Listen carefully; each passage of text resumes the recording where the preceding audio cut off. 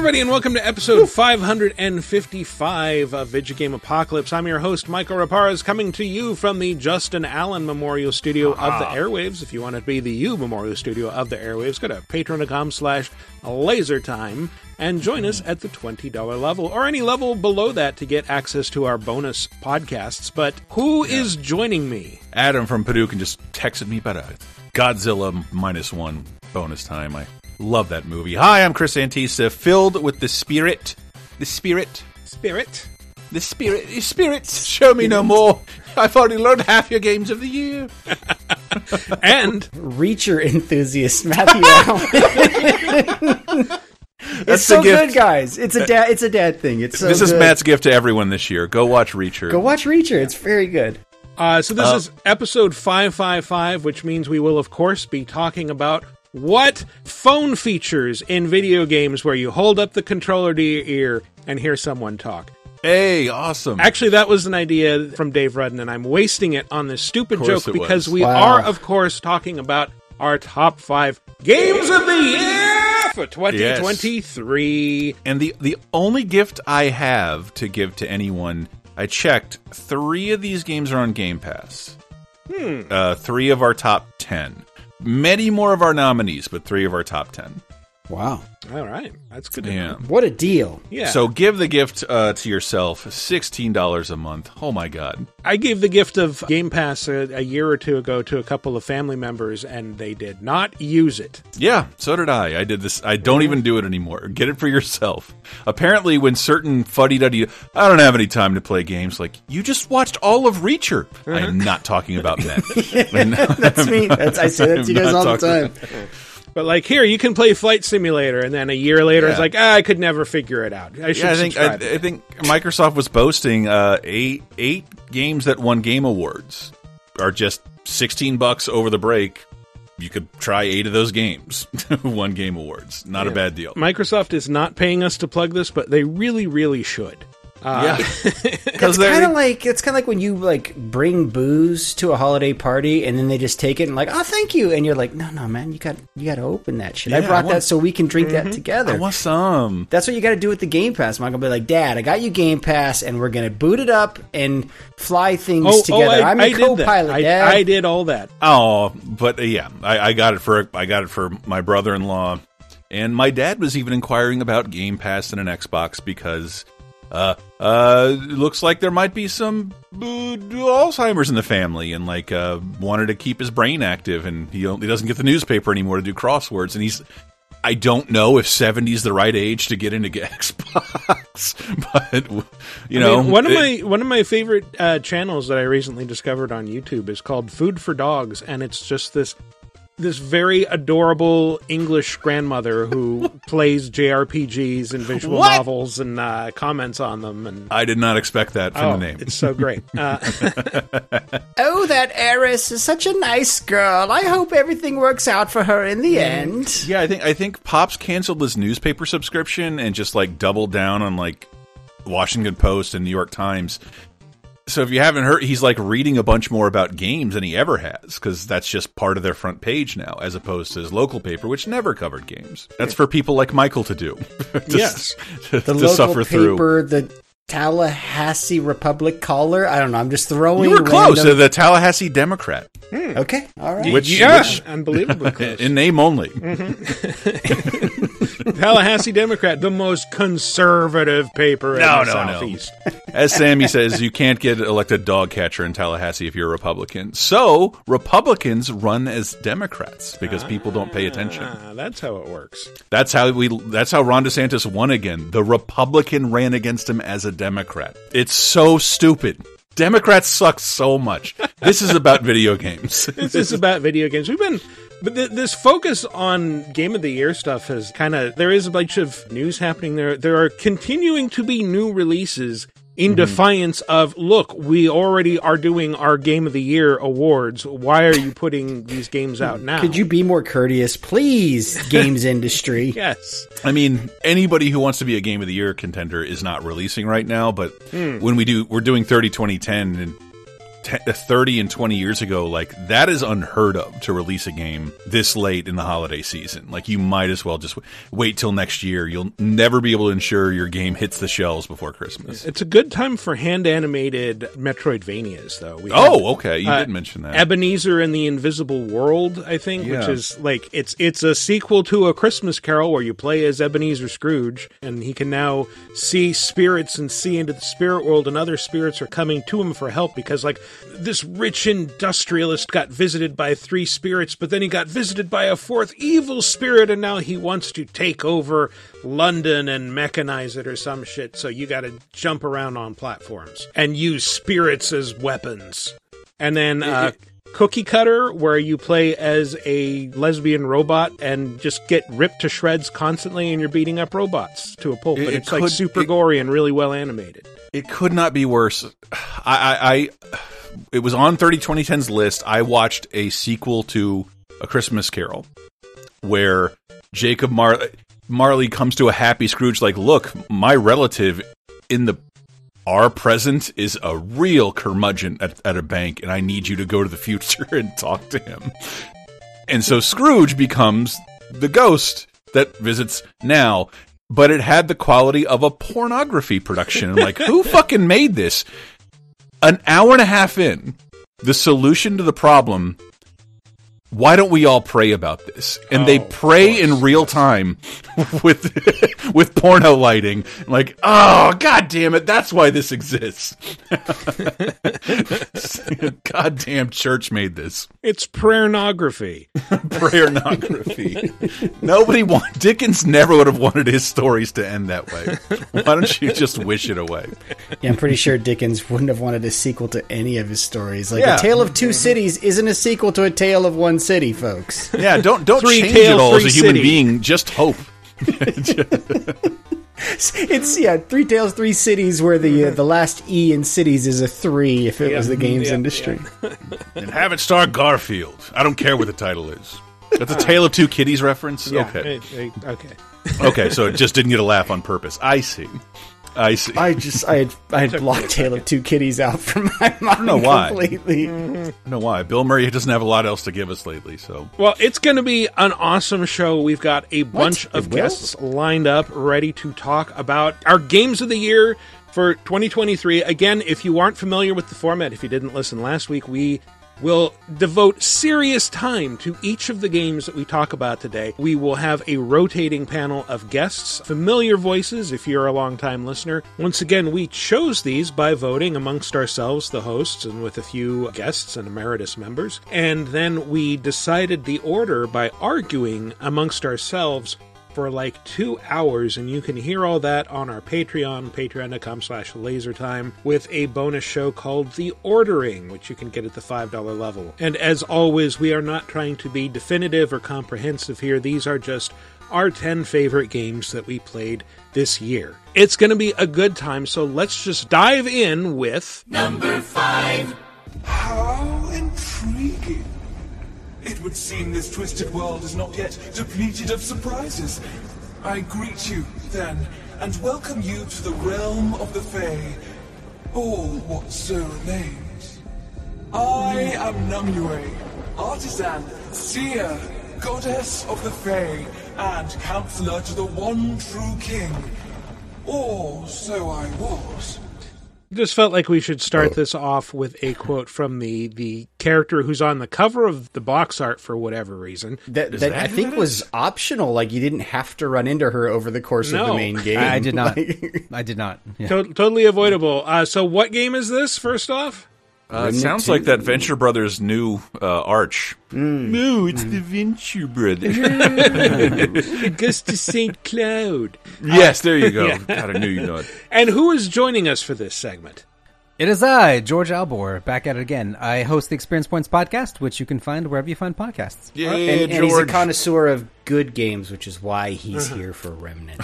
You know it. I can't argue with that. It's same with the first Remnant. I know there are probably technically... And I don't mean technically like... I know there are technically better games out there, or more polished games, but the game I had the most fun with this year is Remnant.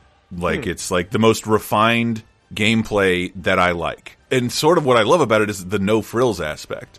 Like, everything's pretty straightforward. You can make it more complicated if you'd like, but yeah, just raw, uncut, just shooting. Oh, beautiful. Yeah, so Remnant it's like to explain a little bit, it's like a Dark Souls-y shooter. And you should say I worked on the original, so I'm a little biased. That's why it's so good. Not gunfire at all. But I launched the original. What makes it especially interesting is that it starts out in like this alternate world where like the world ended sometime in the 60s and these creatures called the Root took over. That was the premise of the first game. The second game continues that, and yet you're going through these different dimensions, these parallel Earths, and there are 3 of them. There's Nerude, which is like this huge empty desert with like crashed spaceships. It's like an H.R. Giger style post-apocalypse. I always call it Remnant Aliens, Destiny without the bullshit, and then it just added this Destiny level. Yeah.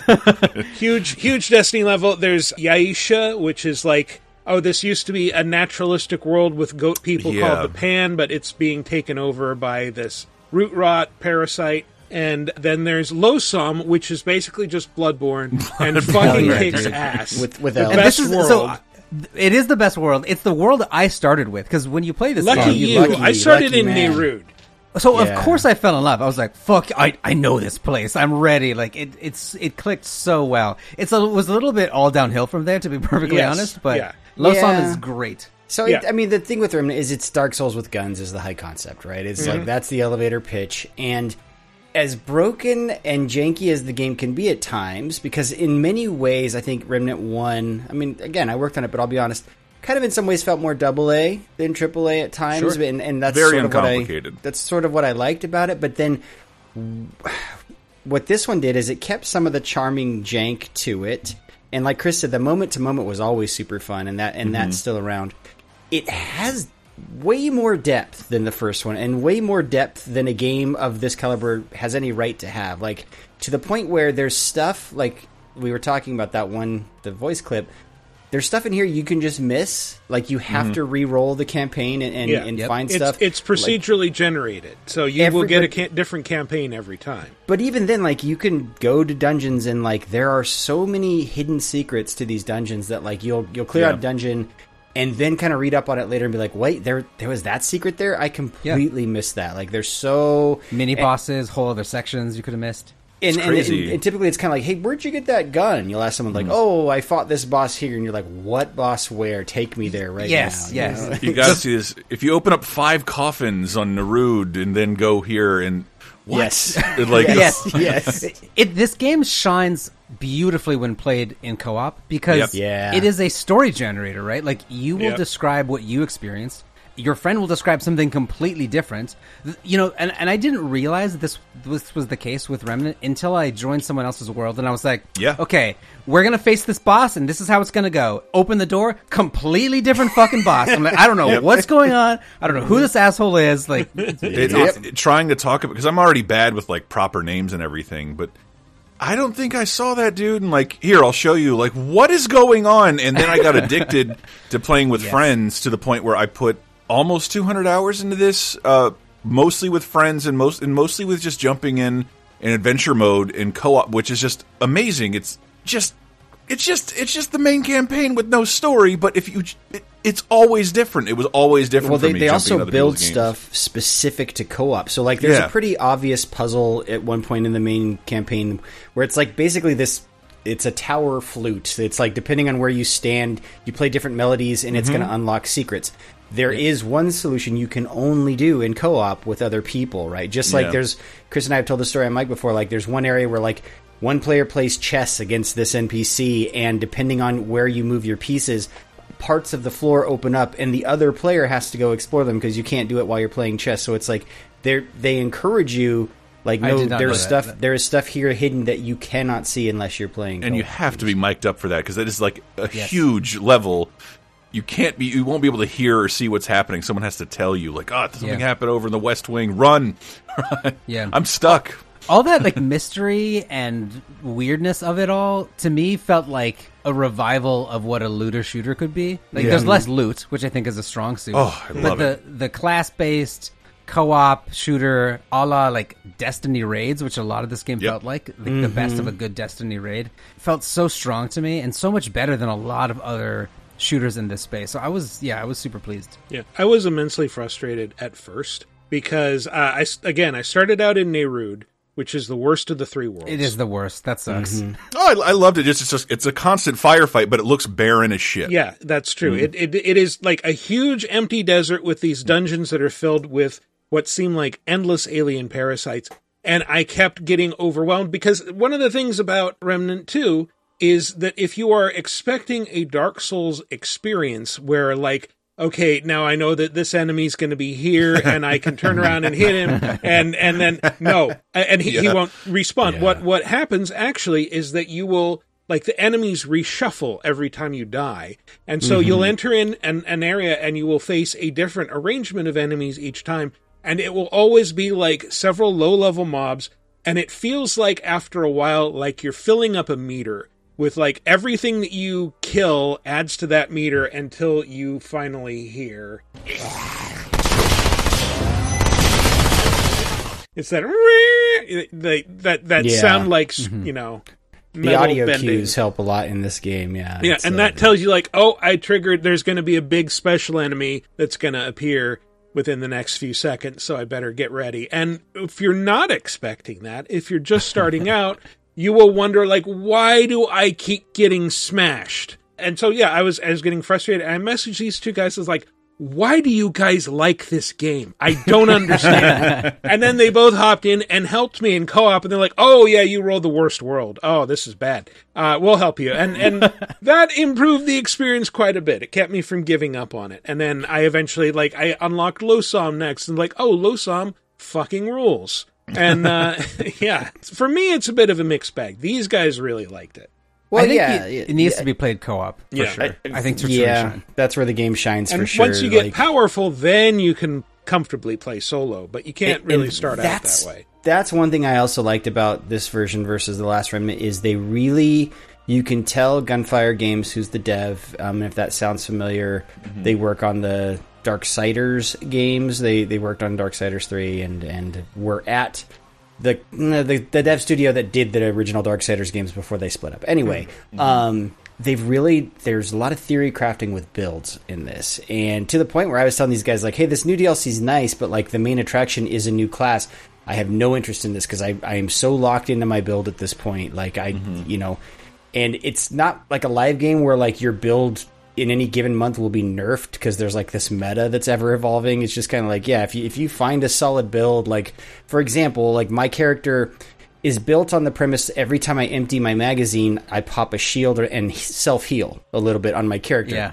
Well, I have the weapon in the game that only has one round in the chamber. So I'm constantly doing that every time I reload, right? And so in many ways you feel like, I just fucking broke this game. And then I have all these rings that are meant to like, and when you have a shield, you heal even more. When you have a shield, you do plus 20 damage. And so it's like, every time I go into these worlds, I'm like, I'm finding new stuff to help my build be more broken. And I started out with Gunslinger, and then I found a Gunslinger, which is like, you know, gun mode, and you have the great, what is it, a mod perk where hit a button, unlimited, like no reload, just open fire. And doesn't cost any ammo, you don't have to reload. Then I found a weapon with 200 ammo and so it like constantly charges my other perk that I can unleash, like either a firestorm or I forget what it's called, but this thing, like, as long as I'm pointing it at something, not even shooting, it burns through them. This little thing that hovers next to me. Well, and on the class thing too, one of the things I loved was the ability to combine classes and make your own class, which is so fundamentally different than a lot of other experiences I've had. I started playing as a medic, unlocked the Challenger, and it feels, I mean, it sounds like a weird comparison, but it feels almost more like WoW or D&D or something, right? Like you start multi-classing, making something that's totally unique. So I went from a medic that was kind of healing my party and staying back, added Challenger, and became kind of like, I guess, this game's version of a paladin, like a melee mace thing that could heal people and stuff. Like, it was a really super cool build. And thinking about builds and working on them and talking with other people, like that just excites me. Hearing your build of the reload just sounds so fucking cool. You know, when you said it's uncomplicated, Chris, I was like, "What the fuck are you talking about?" Because in addition to 2 different classes that you have to juggle, I think I found like 5,000 rings. Each of which like give different buffs, and you can wear like 5 of them at once. Yeah, but unlike the Souls games, everything tells you what it does, and sometimes that can be complicated. What's my mod? What's my perk? What's my ability? But it's kind of astonishing, an astonishing feat that it pulls all this off on a controller. Because you also kind of pick a lane, right? Like you choose your classes, and then each class has one sort of ability, right? Like you're not managing 15 different items. No. You're not swapping out weapons all the time. Well, you have your build and you're experimenting with it, but what works. I remember when I was working on the original, we introduced this game to the Fextra Life people because we knew like that's the kind of wiki dudes who do all the Souls games, and we're like, you're gonna love this shit. And I loved this time around. You go to Fextra Life, and there's all kinds of like build theory crafts, and like, oh, you got to get this. This is the best item to go with this, and it's like, see, this is scratching the itch of Souls players, but it's also not. You know, it's not a melee game, or it can be if you have George's build, right? Like they definitely expanded on that this time around. It's mostly astonishing to me. Like I don't want to make it sound overcomplicated, but you know, if I'm going to take the time to play something, I'm a baby. I'm going to stick to that build if I get good to it. But the idea of you being able to play 2 classes at any time means like you can preserve half of what you know and learn and unlock this new thing. Don't like it? Swap it out. That's so cool. That I think that encourages way more experimentation. That you can hold on to stuff that you like, and I'm sure at some point you'll be able to mix and match all that shit anyway. I think I discovered the perfect solo pairing also because like I like playing as a sniper, so I'm a hunter. I have like a really powerful sniper rifle. Is that the one with the dog? No, that's the handler, which is my other class.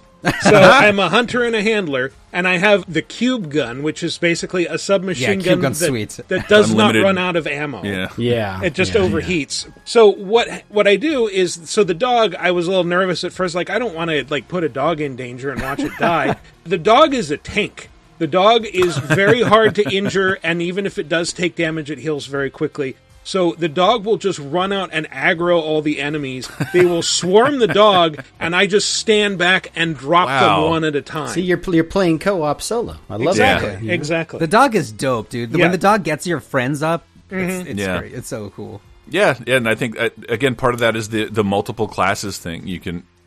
It's just so easy to hot swap those out and just play around in ways that I'm not having to go to Fextra Life and look up all this stuff. I can experience it pretty easily once.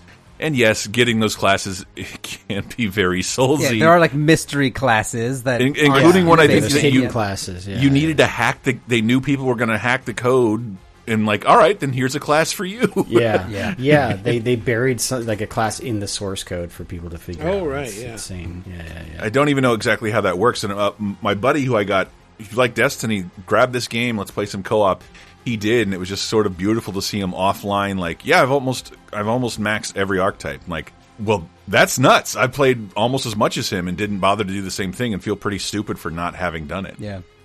I also kind of really appreciate a game that isn't trying to be, and maybe I'm wrong, maybe they are, but it doesn't feel like they were trying to be a live service. You got to be playing this all the fucking time. Not at all. DLC constantly. It's like, enjoy the co-op experience together with your friends while you can. Get maybe, 30, 40, 50, 60 hours of awesome gameplay, and then peace out. See you for Remnant 3, you know? And I like that. I really appreciate that. Yeah. I think, going back to the Dark Souls analogy, that's one way that this feels like Dark Souls is that, like, there isn't, like, randomized loot. Like, there will be loot that will drop in a certain configuration of a level, but, like, it's always going to be more or less the same. You're not going to be like, oh, I found a +4 ring instead of a +3 ring this time. It's always like, oh, no, I found this specific gun in this specific place.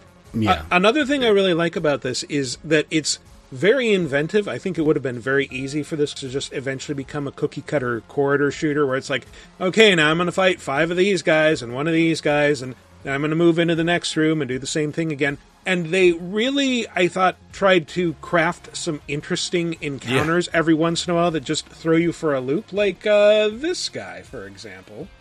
You there! The feast is ready. Come, eat! We have taken great pains for this meal, toiled day and night. You will partake before you depart. We feast the coronation of the new king. None shall refuse this banquet. None. So this when if you enter the feast hall, I guess mild spoilers, but you will find a creature that looks like that guy from Pan's Labyrinth with like the hands on his eyes, the Pale Man or whatever he's called. The faun, but fauna. Not Pan, not the faun. The eyeball guy. Yeah, the eyeball guy, but like a fat version of him. And he just sits there, and he's sitting in front of this giant spread of clearly rotten food and demands that you eat it. And you should, and weird things will happen. And you will get cool rewards. Perfect Remnant 2 example.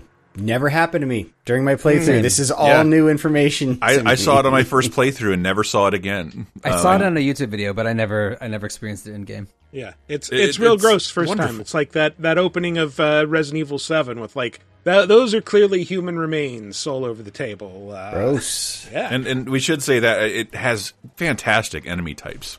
A lot. Oh yeah, pretty much every kind of enemy you could ever want in a shooter, depending on what biome you're in, that all do interesting things, and the bosses are amazing. So much fun. That little rolling brain turd that you have to explode panels off of as he rolls at you at high speed, kills you in 2-3 hits. I hate it. I'm so good at him now. I like that one. There's the cube one that's like Indiana Jones. Labyrinth Guardian, that one's amazing. Oh, God. That thing it's sucks. so frustrating at first, but then, like, when you get good at it, which, like, I was deliberately jumping in and helping people with it.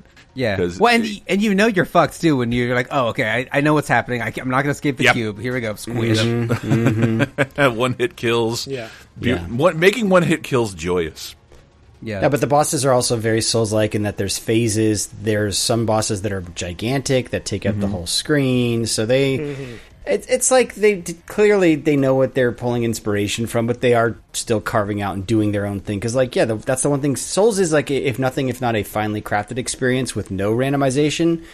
And to their credit, they made a Souls game with randomization work, which it really should not. Agreed. Like, Souls is about learning patterns, memorizing where enemies are, getting good at kind of going through these levels. It's almost very old school in that regard. Like, if you think of like old school side-scrolling games from NES era, you would just memorize where the enemies were and kind of how to beat it. That's Souls. This is not that. This is like, the enemies, they're rerolled. You don't know where the fuck they are. Conversely, it gives you the satisfaction of, like, learning how to deal with every enemy type. And especially if you're with someone with co-op, like, you shouldn't really be killed, no matter what randomly spawns in front of you.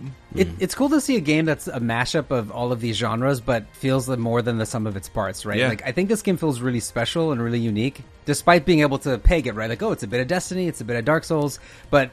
You know, I want to try to convince people that this is something a little bit more than just like a mashup of genres. You know, like they did a really good job and they leaned into it from the first. It's great. I'm shocked more people aren't ripping it off. It like because it's hard to do. I think. Well, I think, but it also like lacks a lot of the modes and stuff that make a shooter very expensive and hard to develop for. Yeah, and like the live aspects because. The live aspect is, like, every time I log in on an Xbox, it's like, you gotta have Xbox Gold Live to play. I'm like, I do. When are you gonna authenticate this, please? It does the same Xbox thing Gold? To me, and then that goes away.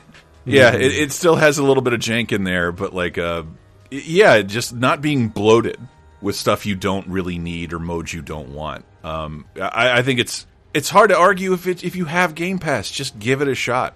Give it a shot. Yeah, if you see me it's online, on Game Pass now. Go for it. Yeah, shoot me a message. Maybe I'll join you.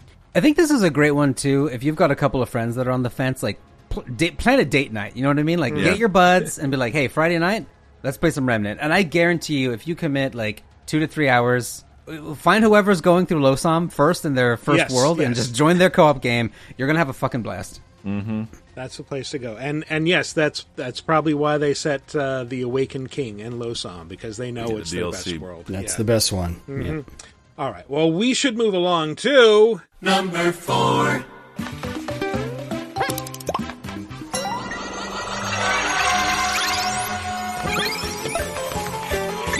Wonderful. So shiny. Look at you walking on air. Those are the talking flowers in which game? Super Mario Neater, Wonder. No one's going to get my that thing you do reference. After I understood. I get it. So who's joining us for this segment? Yeah, it's Brendan from Freelance World, mostly GameSpot, and The Crawl, youtube.com/The Crawl. Mm-hmm. Awesome. And other special guest, Steve. Hi, yes, I'm elephantitis sufferer Steve Guntley. Good to be here. Whoa. Can I do Steve's plugs? Yes. I guess. Cinema Arcade. Yes. Mm-hmm. The idea I wish I hadn't executed first, where you talk about a great movie and usually the bad game and inspired, but very like 20% of the time it's vice versa. Every once in a while, yeah. And then Puppet Masters Castle Freaks. That's right. Wonderful salute to Charles Band. You do with Jared. Amazing stuff. Yes, those are the two. I'm a fan of Steve. Nice. Oh, I'm a fan of you guys. Come on, ridiculous. And we Enough are all dick riding. Let's. Yeah, we are all fans of each other, and we are all elephantitis sufferers because we're all very impressed. Wowie zowie. Wowie zowie. That is zowie. the catchphrase. This is the game that plays the way those Wonder. Cheech and Chong edibles ads on Twitter would have you believe they feel. That's my favorite part about this game, because most Mario games, 3D, 2D, they come sporting a gimmick, and the gimmick doesn't usually survive another game. Like Right. Galaxy is like a weird exception. This, I don't know if we'll see Cappy again. There's no way we don't see Wonder again, because the Wonder Seed effect is what makes this so charming and approaching every level completely different. So this is like, you know how everybody made those jokes and they thought they were so clever? Like, oh, Mario, he eats mushrooms. It must be like he eats drugs, right? Yeah. The makers of Super Mario Wonder just looked at that comment and said, yeah, no, fuck, we're taking Molly now. Like, Yeah. this We'll is, show you drugs. we're leaning all the way into it. If you don't throw up, it's not working. You want a game with drugs? We'll give you a game with drugs. And we'll give you a game with fucking dancing ass piranha plants. Yes.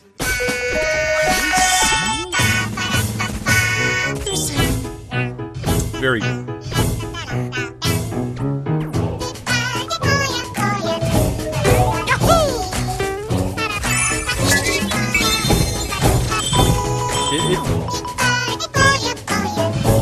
Let it reach its natural conclusion, Chris. My Yes, favorite you don't thing want to about interrupt the leitmotif. Until Yeah. it my all favorite comes thing together. about that number, it's this. It basically turns the level into a musical, but also it's not a song that plays in the background. It's things that come out of things in the environment, and if you kill them, they will drop. The voices will drop out. Can I tell you my least favorite thing about that is for years, piranha plants, I've had a fear. I was as a child traumatized by a movie called Little Shop of Horrors. Oh, you too, huh? And the fact that, when Aubrey speaks and stuff like that, feed me, Seymour, like, I was scared of that. And for years in Mario, I'm like, at least the piranha plants don't talk or sing. Until they did. And I was fucking, I killed every single one of those motherfuckers the second they popped out of the pipes. Weirdly, They're this so is adorable. this is the second game I played this year where I call it baby drivering, where they set every action to motion. You know, this and Hi-Fi Rush, they have all those little segments where you need to be exactly on beat. It's kind of a cool little trick, you know.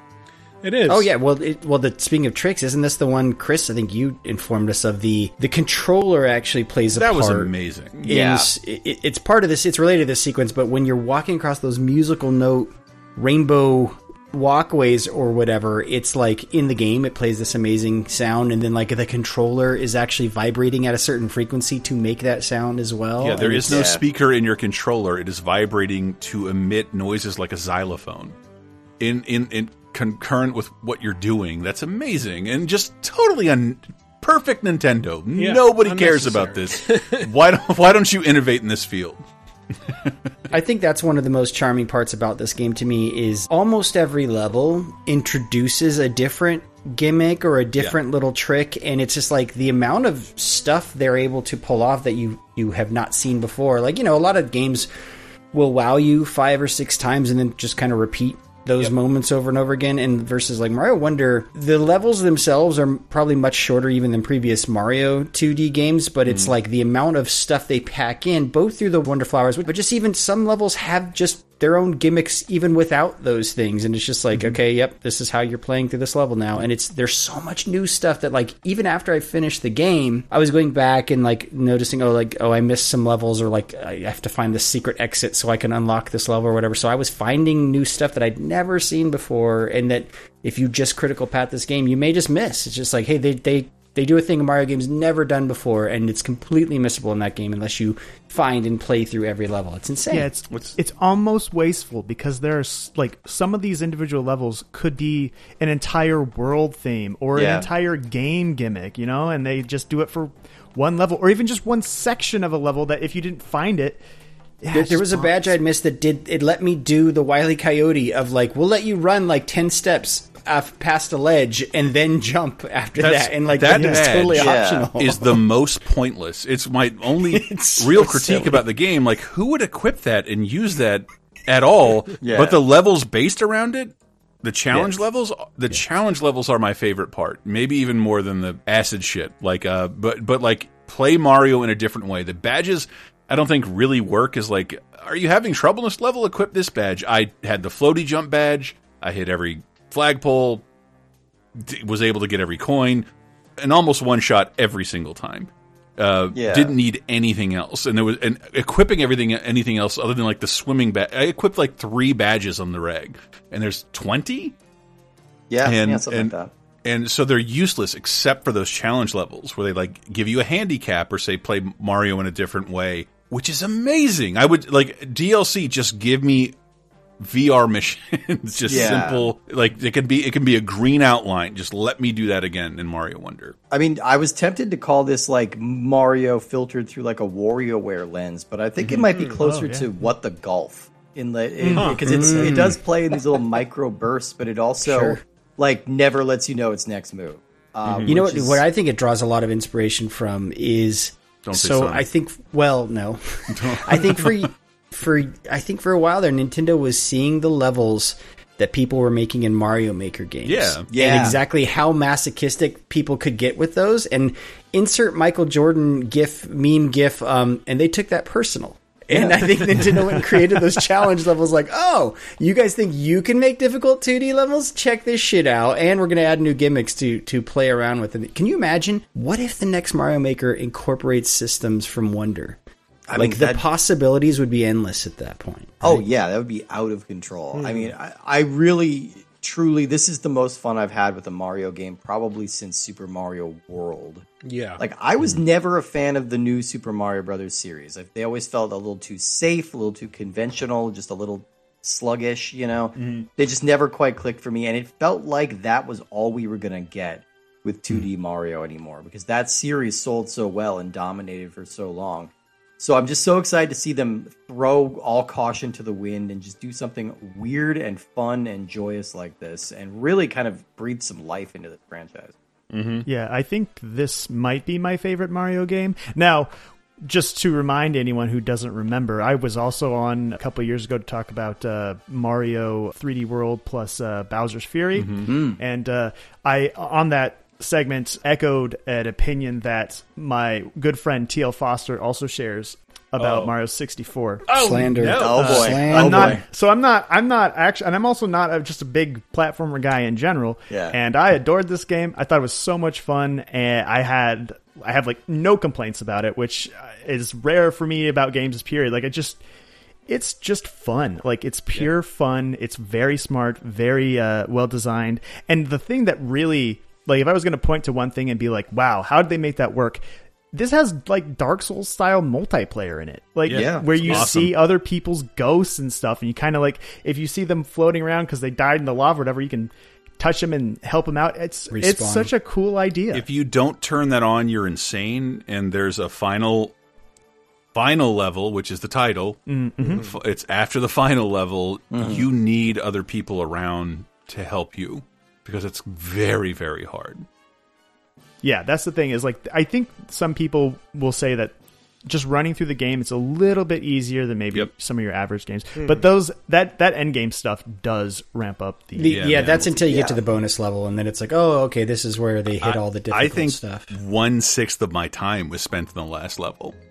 And I platinumed the shit out of this in like 30 hours. I loved it. I loved it. The other thing about the multiplayer is it's both asynchronous and synchronous in that like you can plant those signs, which are kind of, you can give people hints like, hey, if I just see a random sign hovering in midair, chances are there's a hidden platform there. And that just kind of lasts. And then there's the real-time stuff of like, hey, you can see other players' ghosts going through this level, and as long as you touch them, you respawn yourself. Like, I think that stuff is synchronous. I don't think it's, or maybe it's taking recordings. I don't know, because it's synchronous. I think because people will come and go. Like, people beat the level, and you just, I did this a couple times where I was just like idling in the game, and new people showed up in the game in the level. Yeah, in the final level. The biggest thing is there's no checkpoints. You have to go through like 4 different things. That's your checkpoint. Like 12, 16 different missions, 4 levels at a time. And if they all pass, I didn't get anybody else to come through. It's more advantageous for me to restart and wait for more people because this is so fucking difficult. Yeah. Yeah, it actually like really worked out for me. And I to its credit, it's one of the only games I platinumed like, fuck, I cannot believe there's not more of this. I want more of this. I was not ready to let it go. Yeah. And also one that like, please let me pay for more hard stuff in this game. Please. Well, you got to love the organic way it manages difficulty. Like, you could choose to play as one of these Yoshis if you want. If you're a small child or something and you just kind of want to play the game, it'll remove some of the complexity of the different suits and hats and just kind of let you enjoy playing that way, you know, or if you just want to be an adult who wants to explore things and not really worry about dying or anything like that. Like, that's a really elegant way to kind of manage difficulty while giving you some options. Yeah, and the different badges, you can use those for like challenge runs to make another comparison to Dark Souls. Like, the innovations in this game are surprising for a Mario game. Yeah, they really are. And you knew they had to up the ante because like, it's what I love saying about Mario Maker. They gave you the keys and the code to make all your hacked Mario fantasies come true. They can't make and sell another version of that now. No. They have to do something else. And this was something else, and I feel like an idiot for not expecting it, but who would have thought hallucinogens would have been key to making a great 2D Mario game? That's the thing, that the wonder effects in each level, like, to me, I mean, I know this is their job, but to me it's just like, that seems so exhausting that they came up with a bespoke weird effect for every single level in the game. Yeah. There's some that repeat, but there's always a variant in place. Yeah, I think that's my biggest complaint about the game is like, I credit them like, wow, you really put something different in every level. But typically with Mario games, they teach you some systems where certain levels are almost tutorials, then for like, okay, now we're going to throw this at you later. And there wasn't as much of that in this game as in some previous Mario games of like, okay, cool, so I did that one really cool bespoke level. Typically in a Mario game there'd be 2 or 3 more of those, and it's like, nope, you never play anything like that again. I think the stretchy level, I think where you elongate and the whole level elongates, I think that repeats maybe once or twice, but and then there's stuff like the camera switches to an overhead perspective, and like you're still looking at the same 2D side-scrolling map, but now you're walking around it like it's a Zelda level or something. Just lots of cool stuff like that. But to me, like, going back to my original point, like, that just seems exhausting to have done that for a whole game, and it's like, all right, now what are we doing for the sequel? It sounds like when they revealed it, I know a lot of people are like, is this like a B team Mario that they just kind of threw together? And it turns out they like spent just a year just going, let's come up with some ideas, let's just mess around, and then they started polishing those levels and really like nailing down the gameplay that only Nintendo can do something like that. To their credit, you know, Chris, you were saying like, I think they had to do that because you got to progress it. To their credit, not to just disagree with you, they kind of didn't have to, because with Nintendo, like, I would have played as much as I would have played New Super Mario Brothers probably right now if you. Well, here's the thing though: as much as like, even if had we not bought it, those games always were still selling really well, and so like they didn't necessarily to the last have to days go, of the platform. well, even the one on Switch that's just like a remaster of the previous games or whatever, it's still one of the top sellers on Switch, and so it's like they didn't necessarily have to reinvent it, but. To their credit, they do think longer term. Nintendo's really good at this of like, well, yes, but we can't do that for another 20, 30 years. We got to have something else, to future-proof ourselves. And this is certainly that. It's like, okay, cool. I never thought there would be this much life in the 2D Mario franchise, and now it's just like, I can't wait to see what's next. This is so exciting. Yeah, they have other series that have sort of taken the place of just like usually Kirby gets straightforward platformer. Every Kirby game is different. Yeah. They shake it up like almost like to where I'm never comforted. I'm really curious where the Princess game next year is going to go. Is that going to be more straightforward or more experimental? Even the Yoshi's Crafted games, like those are more straightforward platformers. So they have a few now where they're like, hey, we can give people that experience and maybe experiment with Mario as our flagship. Which I think is weird. Really the last couple cycles, Nintendo's the only developer that kind of gets worse as they go. So it's been like 5 years. It's nice to see there's still life left in that company, man. Like, because we were pointing out that Nintendo Direct, like, what was it, like 6 of those games were remakes? Yeah. And like, there's not much technologically they can do other than innovate gameplay-wise. And we always forget about that because, a lot of us are out there chasing ray tracing, as I say. Chasing tracing. Not necessary. Can't wait to see what they do next. And I hope they bring out I don't know how they would, because Nintendo has always made a game for everybody and then a deeper layer for people who want to keep going. They can't just make a harder DLC pack, and that would disappoint me. I don't know. I can't wait to see what they do. You could totally do a Lost Levels on this game. I would love that. I'm already envisioning Mario Wonder Deluxe coming out for whatever the Switch successor system is in a year or two. Great point. yeah. That's very, very reasonable assumption. Yeah. And get this. Oh, I'm going to say this, and I hate myself for saying it. Didn't miss Charles Martinet at all? Yeah, the new voices are a little weird, but just because we're so used to his performance. It's not that I'm so used to his performance. It's just like, did something Jonathan Majors happen to Charles Martinet? He's doing a signing this weekend. Like, he's not retired. Why did you kick him off this project? To be fair to the new actor, I've found new Kermit voices more off-putting than the new Mario this time around, right? Like, it's fine. It's just like, well, that's different, but okay, just file that away. Have you heard my new Kermit, my impression of the new Kermit? Go right ahead. Hi, I'm the new Kermit. It's nailed it. Not really trying. Yeah, you can kind of hear it in this. Thank you. Like, it's sort of Martinet, but not really. Yeah, it's doing an impression. Okay, though. No, it's fine. Giving them the space to kind of do something slightly different I think that's all right. I imagine they had some kind of dictate to maybe tone down the comically large Italian accent. No. I'm wondering if maybe some sensitivity groups which Italian groups are out there complaining about that? Like, not nobody was. That's what they wanted the whole time. Like, what do you want of this voice? And on paper it said, Father Guido Sarducci babies. Yes. That's what we want. All right. Well, we should wrap this up and move along to... Number 3. Did we do it? Nope.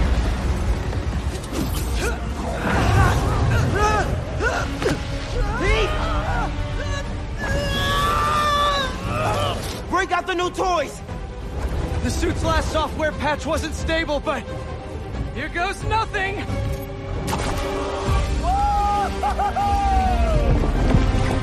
The web wings? They're flying! What game is this? Spiderman. RoboCop Rogue City. Oh. Yeah. really should have made room for RoboCop Rogue City somewhere on this list. No, bringing us in at, what is this, number 3?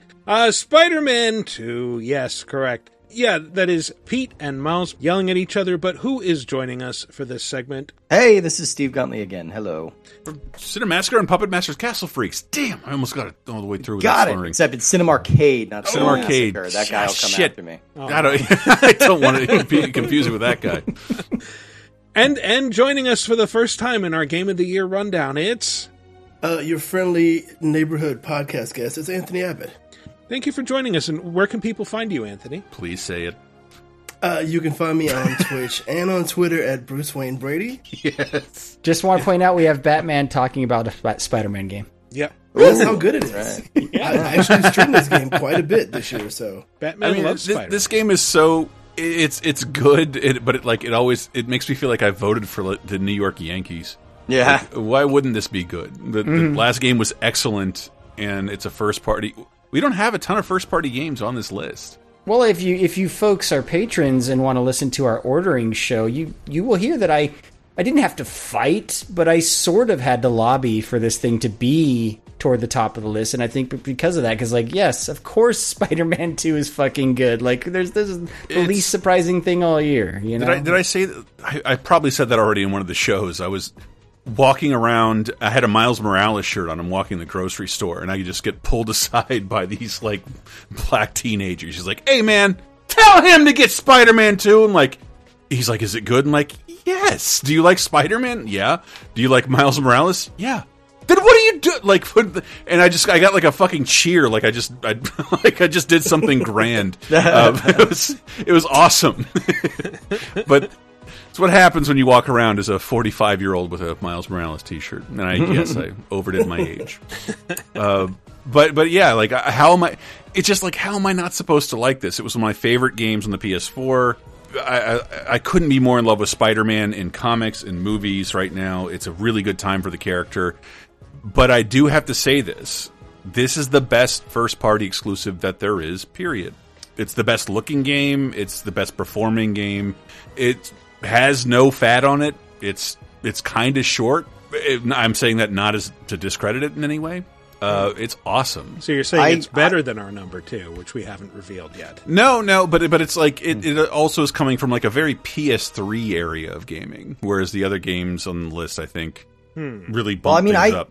I really love that, as somebody who spent the first literally 6 months of this year catching up on Elden Ring. I actually appreciate that I could just have a game that's kind of short, cinematic. I mean, and by short we mean 30 hours. It's still but straightforward. If you do everything in the open world, it's I 100% trophied this the first way through, kind of pretty organically. You're not really going to need to go too far out of your way. There was one trophy I went out of my way to get. Everything else you'll get through the course of natural play. To Insomniac's credit, they've done that well for all the Spider-Man games so far. It's if you just play these and do kind of everything, all the side stuff you're going to get. Actually, I should quickly tell my platinum story for this game. And there's a spoiler if you don't want to hear what one of the trophies is. But literally the last trophy I had to get was the one where you round the bases in the baseball stadium. Oh, yeah. And so my platinum video is me taking my victory lap around the bases to get the platinum in this game. Oh, that's a good idea. No, but I mean, so you are a trophy hunter like Kraven. Sorry, Steve, I totally stepped on whatever you were saying. That was 100% worth it. No, I mean Insomniac has a way of making me really feel good about purchasing a PS5. Between this and Ratchet and Clank, it's just holy shit, these feel like next-gen games. These feel like experiences I can't get on a PS4. There's no way this will ever go back to a PS4. I mean, my God, the just look at some of the cinematic fight scenes in this. You're chasing Black Cat through the city, and she's launching time portals. You're jumping into wildly different ecosystems, in-game. And then, it's the first game with fast travel that's actually fast. It gets you exactly where you need to go. They said they had to slow it down. I mean, you can almost see if you play, Spider-Man 2018, you play Miles Morales, and you play Spider-Man 2. You can see how Insomniac progresses, not only with the tech of the PlayStation hardware in each generation, but how they use things to their advantage.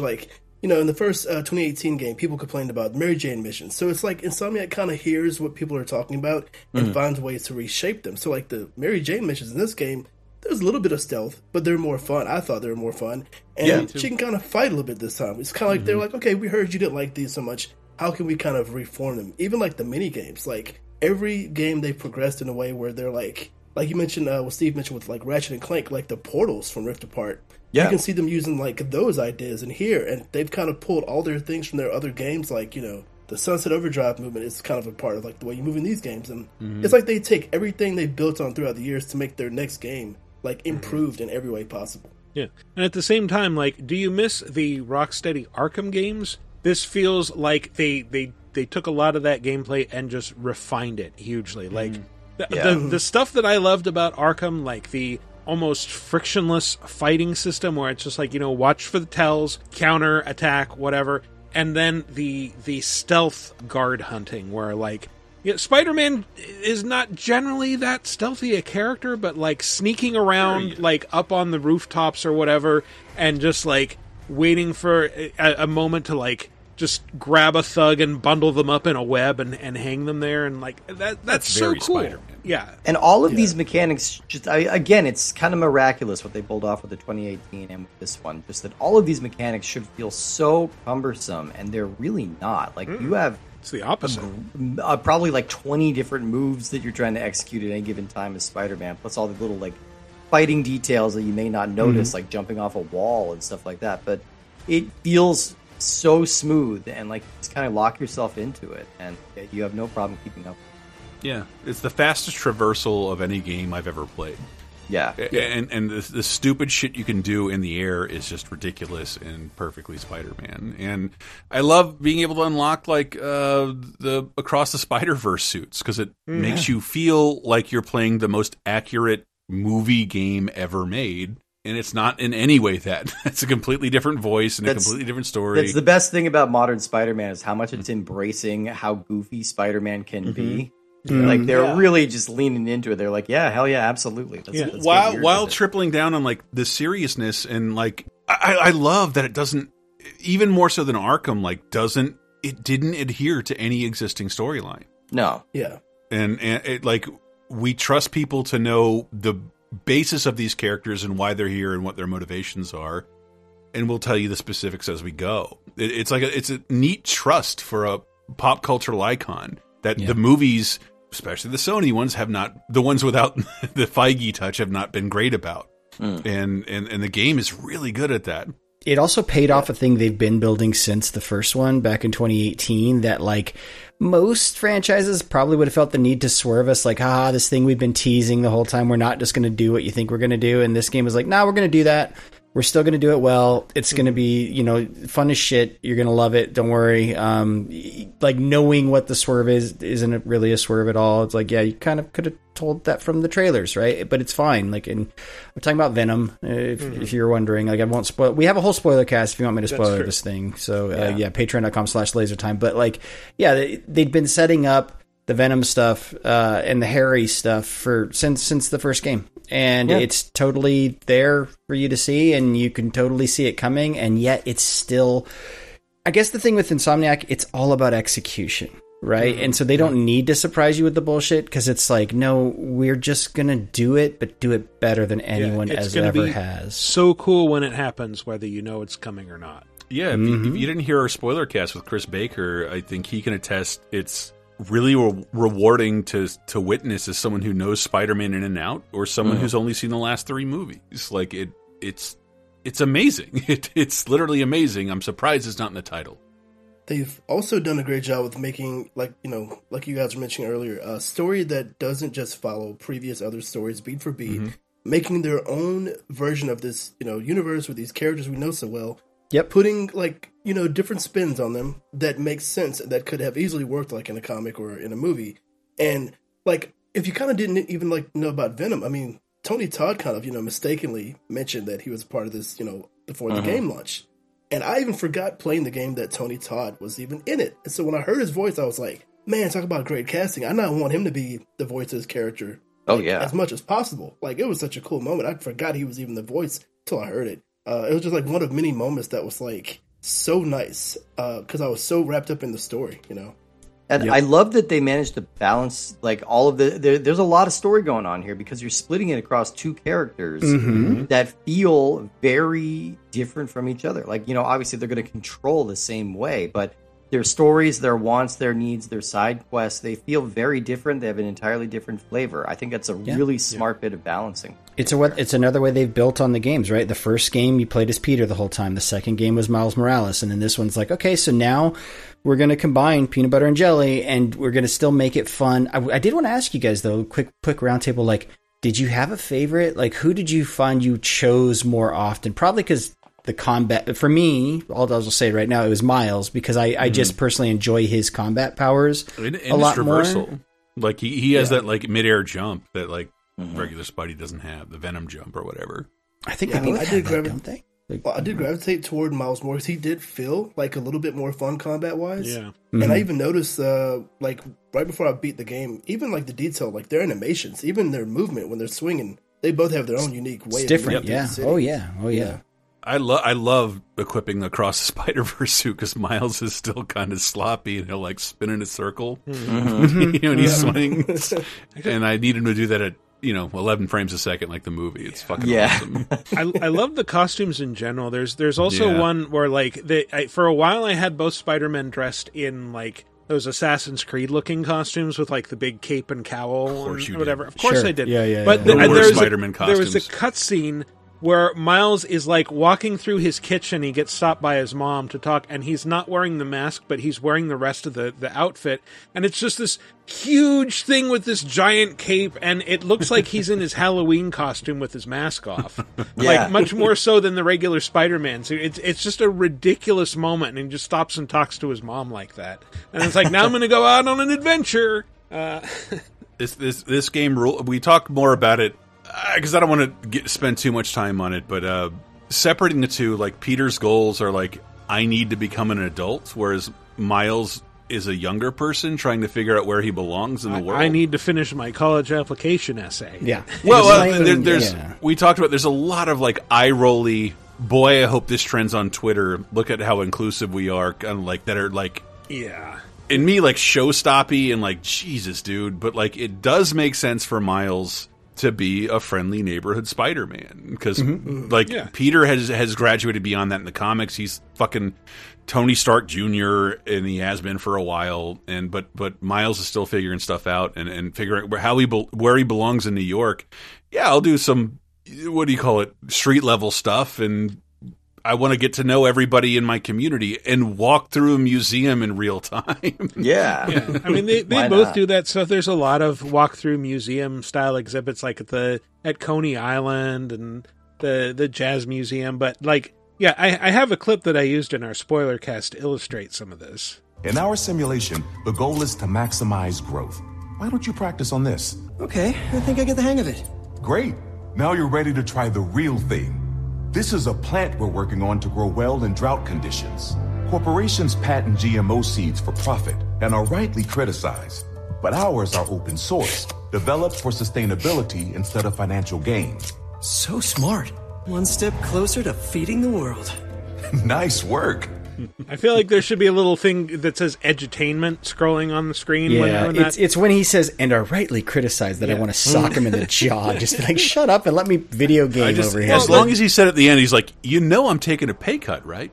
Just to be like I just kept waiting to hear, Dino DNA. But, like, just the relentless, like, activist positivity. It's like, Jesus Christ was not this positive. Come on, man. Yeah. And about the time I was playing the game as a blind girl going to meet a lesbian blind girl, like, hold on. Again, the first thing she didn't do is look both ways crossing the street. True. It's one of the silliest scenes, I think, that just can't, never mind. Spoiler cast is where I get silly about this stuff. Yeah. But it's just the, like, Peter I think is the worst offender with the, like, wow, after I solve world hunger, I'll be able to gene edit bees to not go through colony collapse. Gee willikers. It's like, dude, give it a rest. You're supposed to be living your life. It's pretty Spider-Man. I won't knock it too hard, but it just, like, some of it gets a little eye-rolly.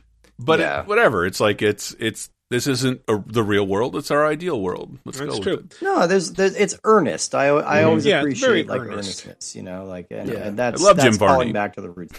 Yeah, absolutely. I love it when he saves Christmas. Love it when he gets scared stupid. I even like it when he rides again. Dirty 2010 plug. I was the only person in the theater for that. I'm a big camp. Ernest Goes to Camp guy. Yeah.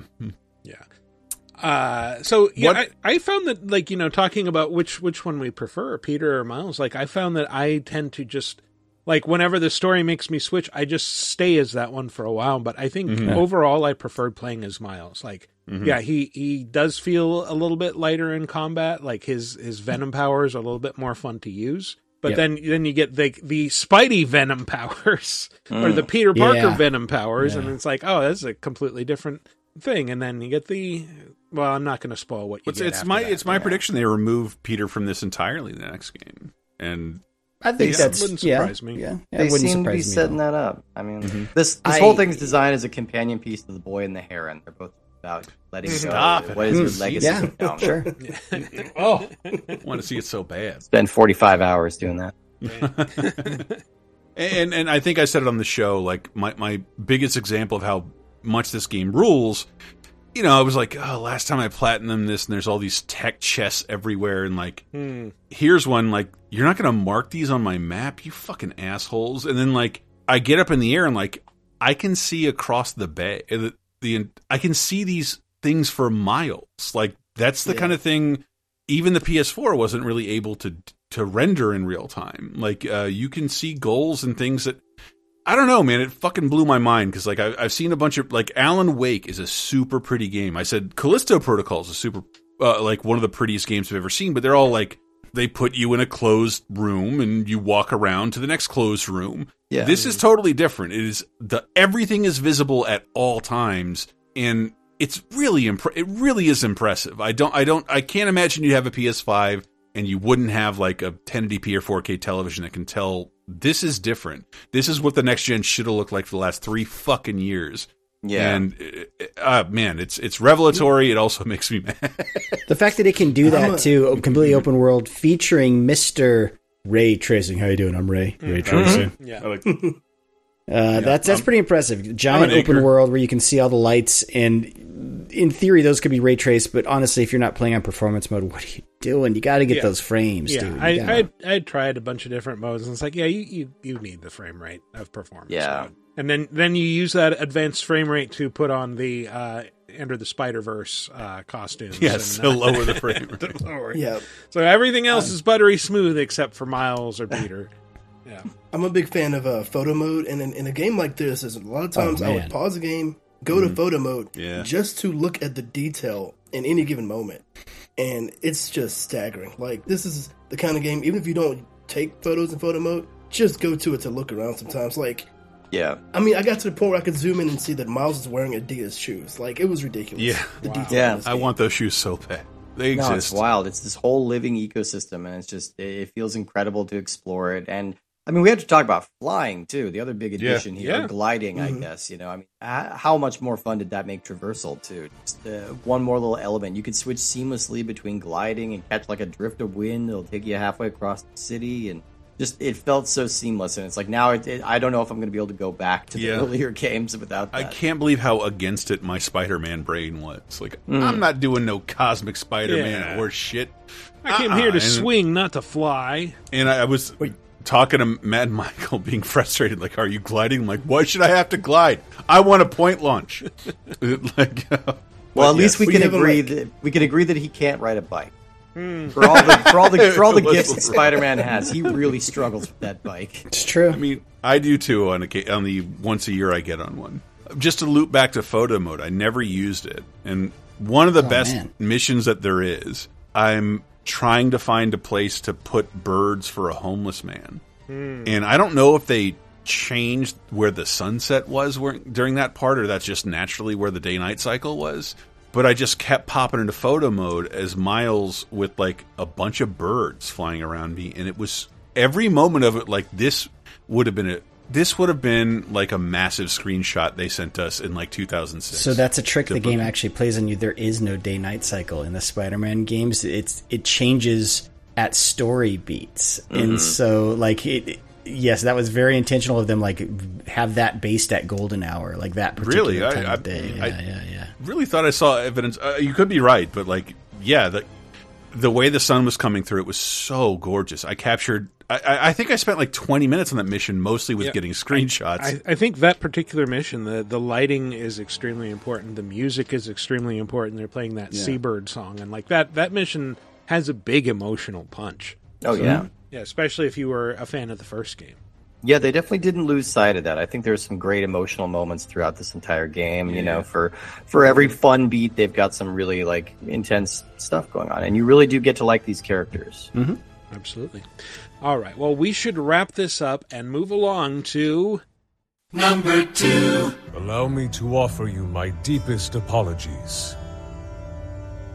on behalf of the Gerudo for taking so long to accept your repeated invitations. It is our desire to be accepted into the protective embrace of your kingdom, to serve it faithfully. A welcome appeal, Ganondorf. Ooh. And this is why Zelda games shouldn't have voice acting. It is weird to hear Ganon talking for the first time. Having a voice throughout the whole thing that gets rougher and rougher the further you go in. The fabled swordsman who endured my corruption, who has persisted in slaughtering my servants. Interesting. How is it that you survived my attack? It must have been that wretched arm. Yeah, you got a cool arm, because it's Zelda Tears of the Kingdom. Who is joining us for this segment? It's me. It's Brendan. I'm back on another Brendan, one. from The Crawl and GameSpot and Lifehacker. All these other places. YouTube.com, The Crawl, correct? I hope so. All right. Me too. And other special guest, Ryan? Yes, it's me, the happiest mailman in Michigan, and also the host of Zanzizi podcast, of which Michael has been a guest. Yeah, we just recorded a Batman Returns episode last night. Great Christmas movie. It is. Fantastic Christmas movie. And we're, of course, here to talk about Zelda Tears of the Kingdom. Again, you know what? I played a bunch of cutscene audio there. I feel like this is the sound people will associate with it most.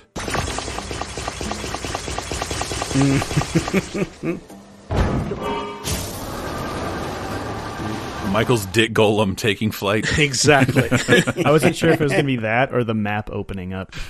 Yeah, that too. This is works on a couple different levels, because it is the same beloved open world action of Breath of the Wild, but they bolted on 2 additional open worlds in the sky and underground. Please, they glued on. They didn't bolt. Yeah, they glued on. They glued on much in the same way that you can now glue together machine parts to create whatever contraptions you can come up with that, like, yeah, this makes sense.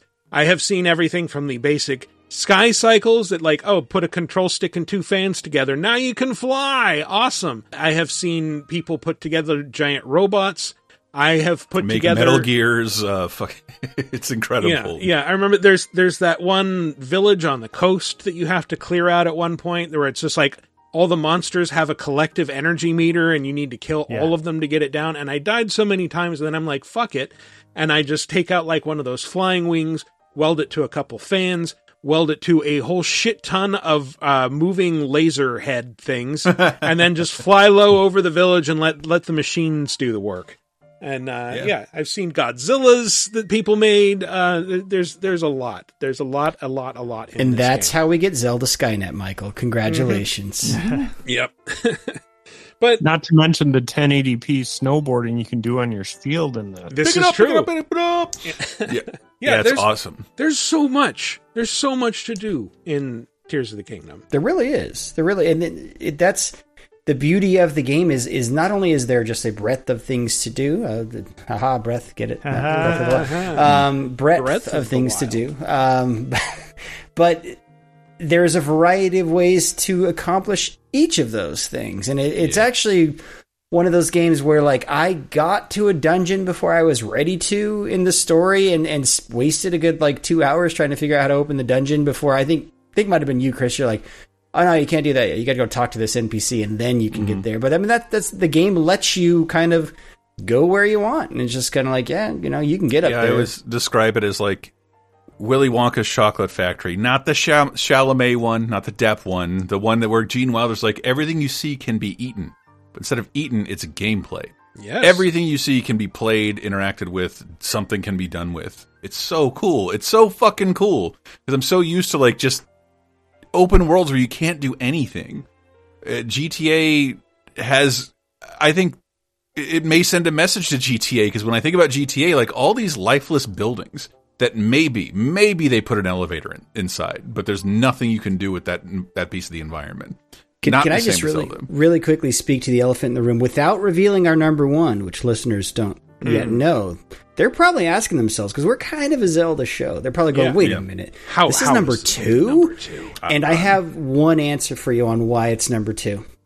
Weapon degradation is back and still fucking sucks the entire time. See, and for me, that's why it's my favorite game of the year. I'm a weirdo. That's weird. I love that's weird. I thought this may have started out as a message to people who didn't like weapon degradation. Like, don't get attached to weapons because you can make better ones constantly. Like, throw away your shitty weapons. Do Waste not them become on addicted to weapons, my friends. You will resent their absence. Yeah, yes. Like use your weapons on shit. Let them break. You can always make them again. Always. Mm-hmm. You can, but there's those times where like you get, what is it, like the Golem hearts or whatever that like add like plus 35 to any did farm component. I farmed a couple of the lions. Yeah. But if you're underground, there's like a dude every 7 feet holding an easy weapon you can fuse anything to, and is more powerful than anything you could bring into the... It helped. The fusing helped their broken-ass weapon system for sure, but I still was like, God damn it, this fucking... I do love that, you can fuse just about anything to your weapons, and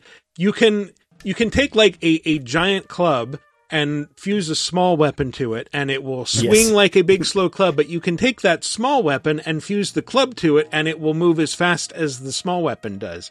Which makes no sense. It's the same weight and mass that you're swinging around, but who cares? It works. But Brennan loves this. He loves the weapon system. I do. Honestly, the early gameplay that Aonuma was on, where they're like, here, we're going to show you all the different stuff that we're adding to the game. I was really skeptical about some of it, especially the building, because I'm not really interested in like crafting, Minecrafting. But the weapon fusing, I absolutely loved it. Even though you can make some kind of goofy stuff, going and fighting a stronger monster has more of a reason in this game than in Breath of the Wild, because you get those stronger parts. So you're rewarded for engaging. I know that was a complaint people had, be like, I don't want to fight anything because then my strong weapon goes away, and which for me is fine. Like, I like how Breath of the Wild just gives you this constant like loop of you're always getting stronger, then restarting, and I didn't have that as much in Tears of the Kingdom. And I'll be honest, I had to kind of go out of my way to play this game more like it was Breath of the Wild, because I didn't really click with the crafting stuff. So like, I climbed every mountain rather than build a flying contraption to get over it, just like in Breath of the Wild. Yeah. But that's what I wanted, and I'm very glad that I was able to do that. It's very cool that they let you continue to play the game however you wanted. I will say, as a dad, this was probably one of my favorite Zelda periods this year. I mean, 2023 as a whole was so special to be a gamer. I feel like this year is like 2007 for games, but like movies in 2007, but now games in 2023 are like that kind of peak of like just knocking it out of the park between everything that came out this year. But my daughter, actually my youngest, played through all of Breath of the Wild. She's not. Wow. Yes, 90 hours in Breath of the Wild, and now she's about to beat Tears of the Kingdom.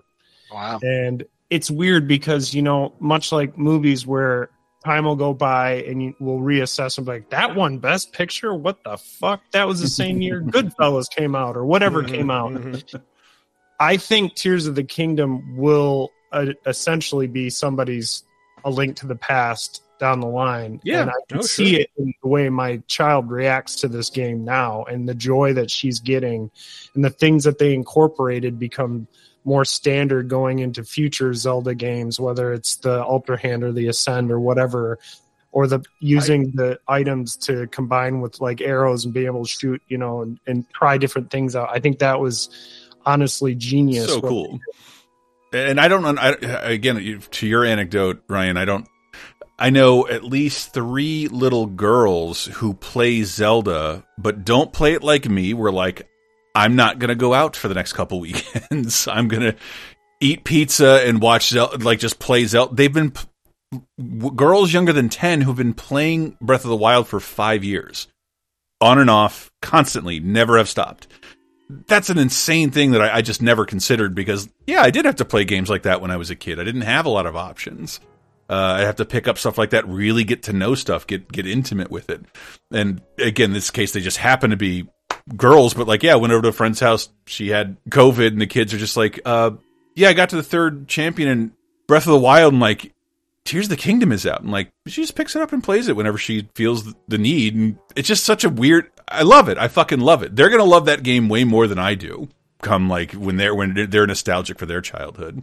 Yeah. Well, I mean, speaking of stuff good for kids is like a lot of these, the crafting and fusing system and all that is like really good stuff for like a child's brain of like teaching them how physics works. You know, it's just kind of like, yeah, if you put wheels on here, you've now created an axis. And it's just like, this is like a total crafter's game. It's fucking better than Labo than doing that shit for kids, let's be honest. Like, yeah, they're more likely to interact with this is what I'm saying, you know? What really surprised me too was about the crafting stuff was how much, just kind of speaking to how I played it, how much they don't force it on you. Like obviously in the shrines, right, you kind of have to use it. Yeah, the shrines are designed around but puzzles. Like the game doesn't prescribe any way for you to play it. And I found that really, really refreshing compared to a lot of, I mean, obviously a lot of Zelda games, but I mean, for me, I think ultimately Breath of the Wild is maybe a more memorable experience just because it was such a fresh new way of experiencing Zelda and stuff. But Tears of the Kingdom is such a better game than Zelda or Breath of the Wild in a lot of ways. And for me, the big thing is the underground, the depths. Oh, man. It's just this giant, you know, the dungeon crawler sicko inside of me just still want that as my ringtone. The that's such a good one.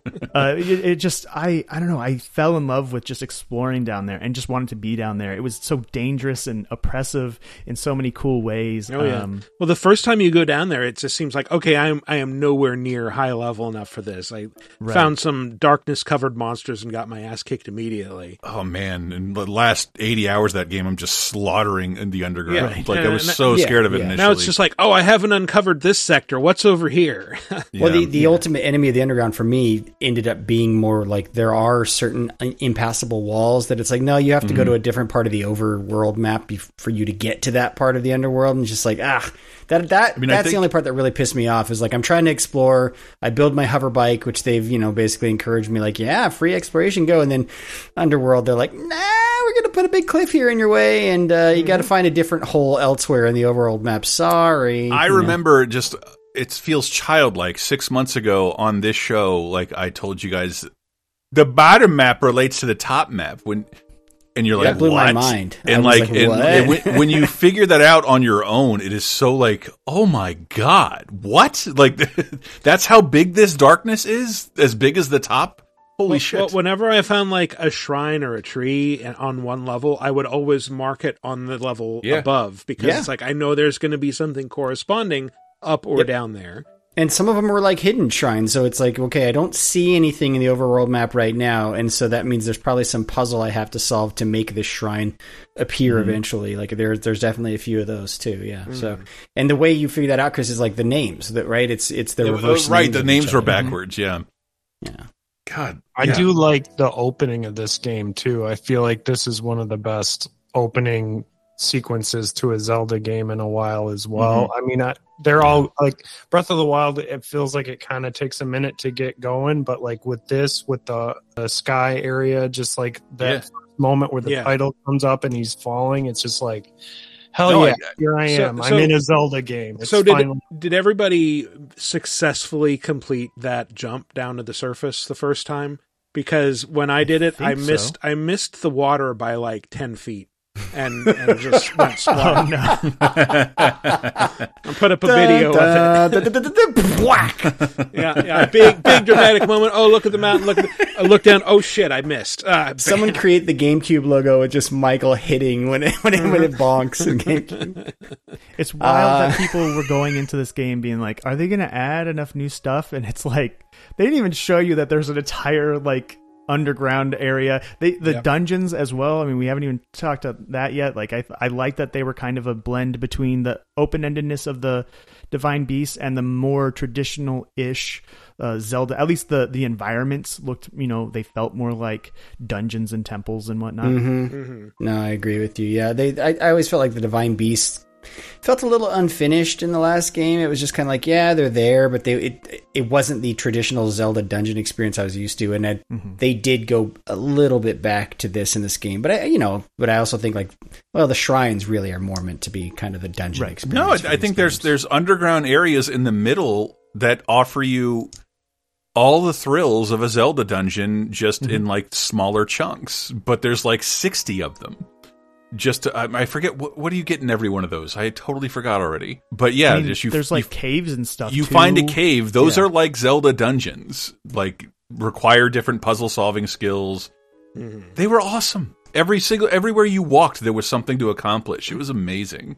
Yeah, I'm thinking of the places you had to visit with the various sages, and weirdly, there's so much uncertainty about, wait, is this actually a sequel to Breath of the Wild, or is it a reimagining? Because, there's not a lot of references to events that happen. The Divine Beasts are nowhere on the map. There's no remnant of the ancient technology that sat around for, 100 years or whatever, half buried. Yeah. But you do get returning characters from Breath of the Wild who are now, the sages. They become sages, and then once you finish a dungeon with them, you get a ring that can summon a clone of them to fight alongside you. So you have companions. That's another thing they didn't tell us going. Yeah. I think it's weird. It's a sequel, but only during the cinematics, because the open world map, even yes, there are definitely parts inspired by the last game, and it's oh yeah, I remember this kind of being in this general vicinity, but they changed it up enough where it's it's not really the same overworld map even most of the time. No, it doesn't feel at all. Yeah, and so it's I think people were worried. They're oh, this looks like an expansion to this game because it looks like the same open world map. It's the visuals are similar, but no, you're going to be exploring an all new open world map.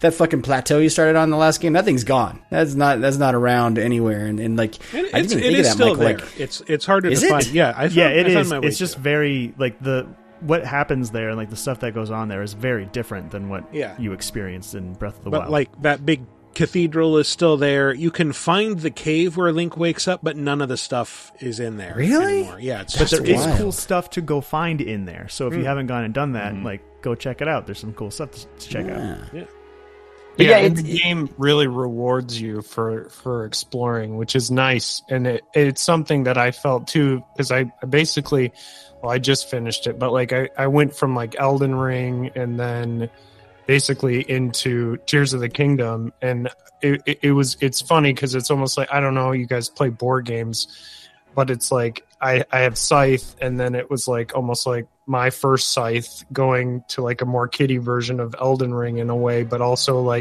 just as joyful and Nintendo-y as you want it to be. And but that you guys nailed it. I mean, that sense of exploration in this game is just beautiful, and that the depths are like we mentioned, like Brendan mentioned, is it's such a fun world. I mean, it's not, I wouldn't say there's a ton of bosses per se, but there's a lot to explore, and I really it might seem kind of annoying, but I kind of love the having to shoot the flower things to light up. Oh yeah, bloom seeds. Yeah, love those. And they just they stay there, don't they? No, they're not persistent. I don't think they stay forever. Maybe it just stays lit up because I eventually find it stays lit until you reload. Lights. Until you reload. Because I remember I was trying to do a little bit of a breadcrumb thing where I was shooting. It was that puzzle of hey, just go where the statues are pointing. So I was shooting lights at all the statues to be okay, so I can keep track of where I went. And then after a load, all the things I had shot were gone. I was motherfucker! But if you go to the world map, it then shows you explored that path. So, and they also built in the stuff that was DLC for the last game, right? With the whole what do we say? It's the Jeffy Family Circus map feature. Yeah. Well, it's Billy that leaves that trail. But sorry. Yes. I don't mean to confuse Billy and Jeffrey. No. The Bill Keane estate is going to be all over us again. You got it wrong. I'm going to get death threats from Family Circus stands out there. How dare you? Yeah. Coming out of their retirement homes to shame us.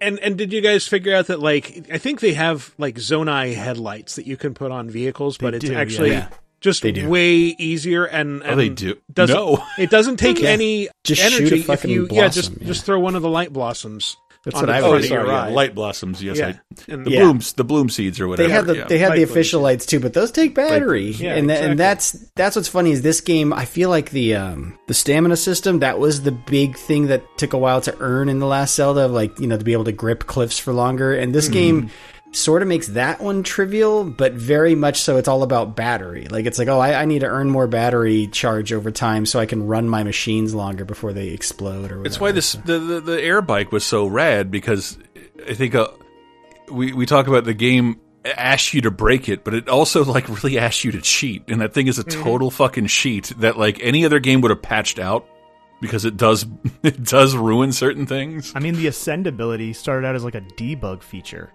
Yeah. And then they were like, actually, what if we just tried to make this work? And as far as I could find, none of the spots broke the game. Like, they decided where everywhere you can ascend through bosses, and it's insane. Yeah. Well, that's what's so I do want to point out too is we talk about, like, they give you a variety of ways to play the game, including like moment to moment combat. So Chris says, like, one of the solutions, like, you might remember those giant rocks with from the previous game that are like these bosses, the Taloses. The Taloses. So you can kind of climb them like the last game, or you can just straight up go under their dick and ascend through that monster and fucking get to the top and start wailing away at that crystal on top, right? Or you could just shoot bombs at that crystal. Like, they give you so many different. Or actually, I remember talking to you and Chris and Michael about the other golems, the ones that have that one, like, active piece that's sort of the heart piece that it's like, hey, you got to hit that. And I think I mentioned to you, Chris, I'm like, you can take the Ultra Hand and just yank that thing out. You just yank it out. Nice. And so that's an example of, like, I was on one of the maps and they throw all these, they kind of like swerve you. They throw all those, like, springboards around the map. Like, clearly I'm supposed to be jumping out the springboards, pulling out my bow and arrow midair. It'll slow down time. I'll shoot that thing.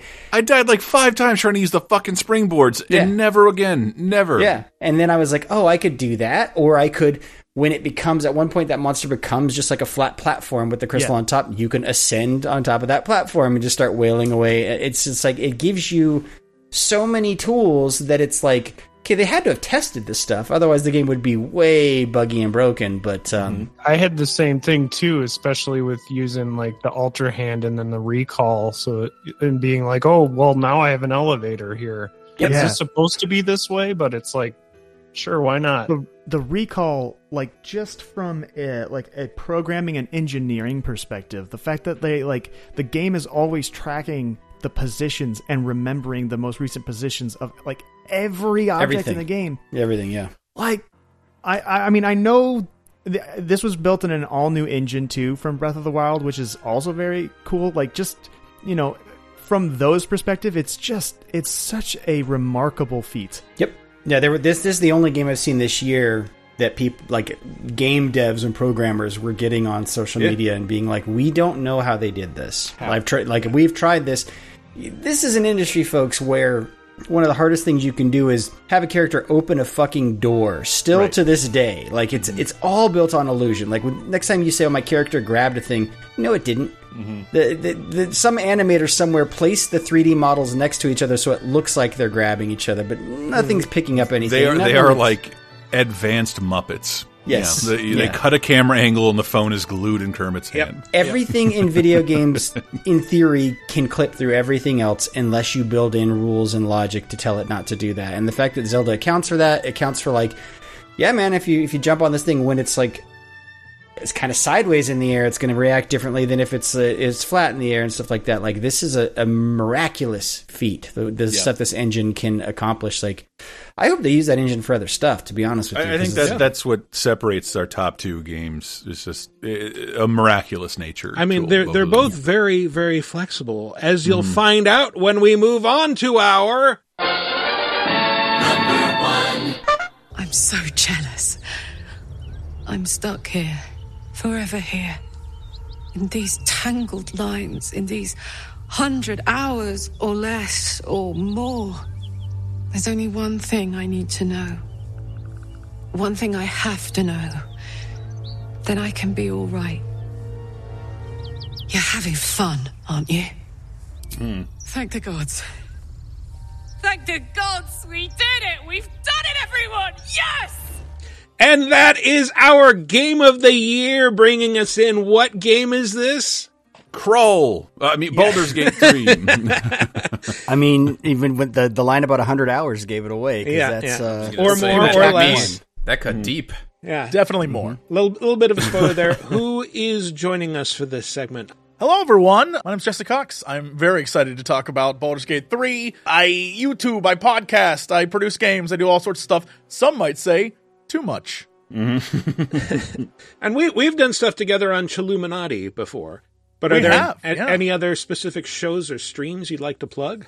Oh my goodness. Besides, if you're into weird paranormal... What the hell was I about to say? Paranormal! If you're into weird paranormal stuff and you need someone to ground you a little bit, go to Chilluminati. That is the fun podcast that we do about that. And if you're into Paranorman porn, the Lycan Studio... I wouldn't do that, but some may. Can I was plug for you, myself. Jesse? You made the only visual novel... really that I've ever really truly liked a lot of Monster High, because it's more like a board game. It's not a visual novel. I try to tell people like there's choices, and the choices you make, it is a game, not just a comic book that you read. Right. Monster High or Monster Prom? Monster Prom, that's the but one. It Monster takes place Prom. At the high school. That's true. And then there's Monster Camp and now Monster Road Trip, which is like, similar thing, but they're going on a road trip. Yeah, you're on a road trip and you're still competing with friends and trying to screw them over while having a good time. I see you're following the early 2000s movie model. First you start at high school, then you go camp, and then you go road trip. That's who knows what's next? It could get crazy. Is that what Ice Cube did? I can't remember the Are We There Yet trilogy. Yeah. And then who knows? We could end up on Mars or wherever. It could get wild. But then I do a show that I've done for 10 years, Cox and Crendor, which is about nothing. Literally nothing. We just talk for an hour. Mm-hmm. And then I have a show called Geekenders, which is myself and my dear friend Dodger every Friday that we just act stupid. And if you're into Star Wars, I do a Star Wars podcast about everything before Disney took over. So if you want to read books from 1978, we got you. And, Star Wars Tales. I love the Tales. For the Dark it's all Horse about stuff. the legend stuff and learning that Han Solo was a badass even in 81, you're just blown away how cool. And Chewbacca once ripped apart a pterodactyl man and then reassembled his body to make a glider. Whoa! It's crazy. Yeah, it's great. Hashtag bring back jizz. Justice for jizz. It's a good form of music. And that's it. That's all I do, really. Who else is with us? Hi, my name is C.L. Foster. I am a podcaster. I do the show Welcome to the Thing with me and my buddies Emmett Watkins Jr. and Jarrett Green, where we just kind of talk shit. I don't know. And then also do a watch-along podcast called Live from the Full House with Sonia Valentine, which is coming back 2024. Nice. And Tony rejoining us again for the first time this episode. Yeah, I hope people aren't tired of my voice yet. Hey, it's Tony Wilson from Framework. If you are tired of my voice, then you're probably not going to want to go to youtube.com/Framework video and watch my video essays. But hey, there's good stuff on there. There's a short about Baldur's Gate 3, the OG, the one that got canceled. Would have been a very different game from the one that we have now, which is your guys' game of the year. And great pick, gotta say. In a year of great picks, this is one of the great pickiest. Yeah, but it had almost a long, hard Duke 'em Forever road, and still came out good, great, excellent. Yeah, well, I don't know if I'd call it that so much as just early access support. But even before that, it's just Yeah, Baldur's Gate 3 has been in the making for a long time, so it's kind of.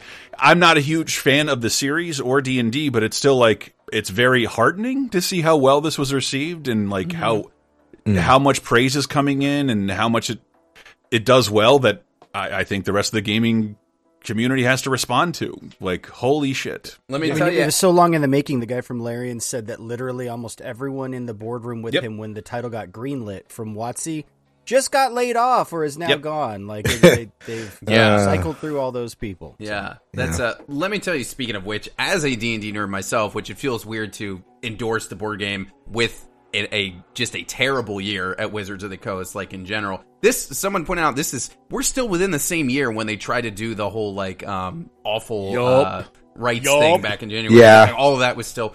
But anyways, as somebody who has been who is a big D&D nerd, I've been part of a D&D live stream now for 7+ years. It was kind of inevitable for me that this was going to be at least on my list, if not my own personal game of the year as well.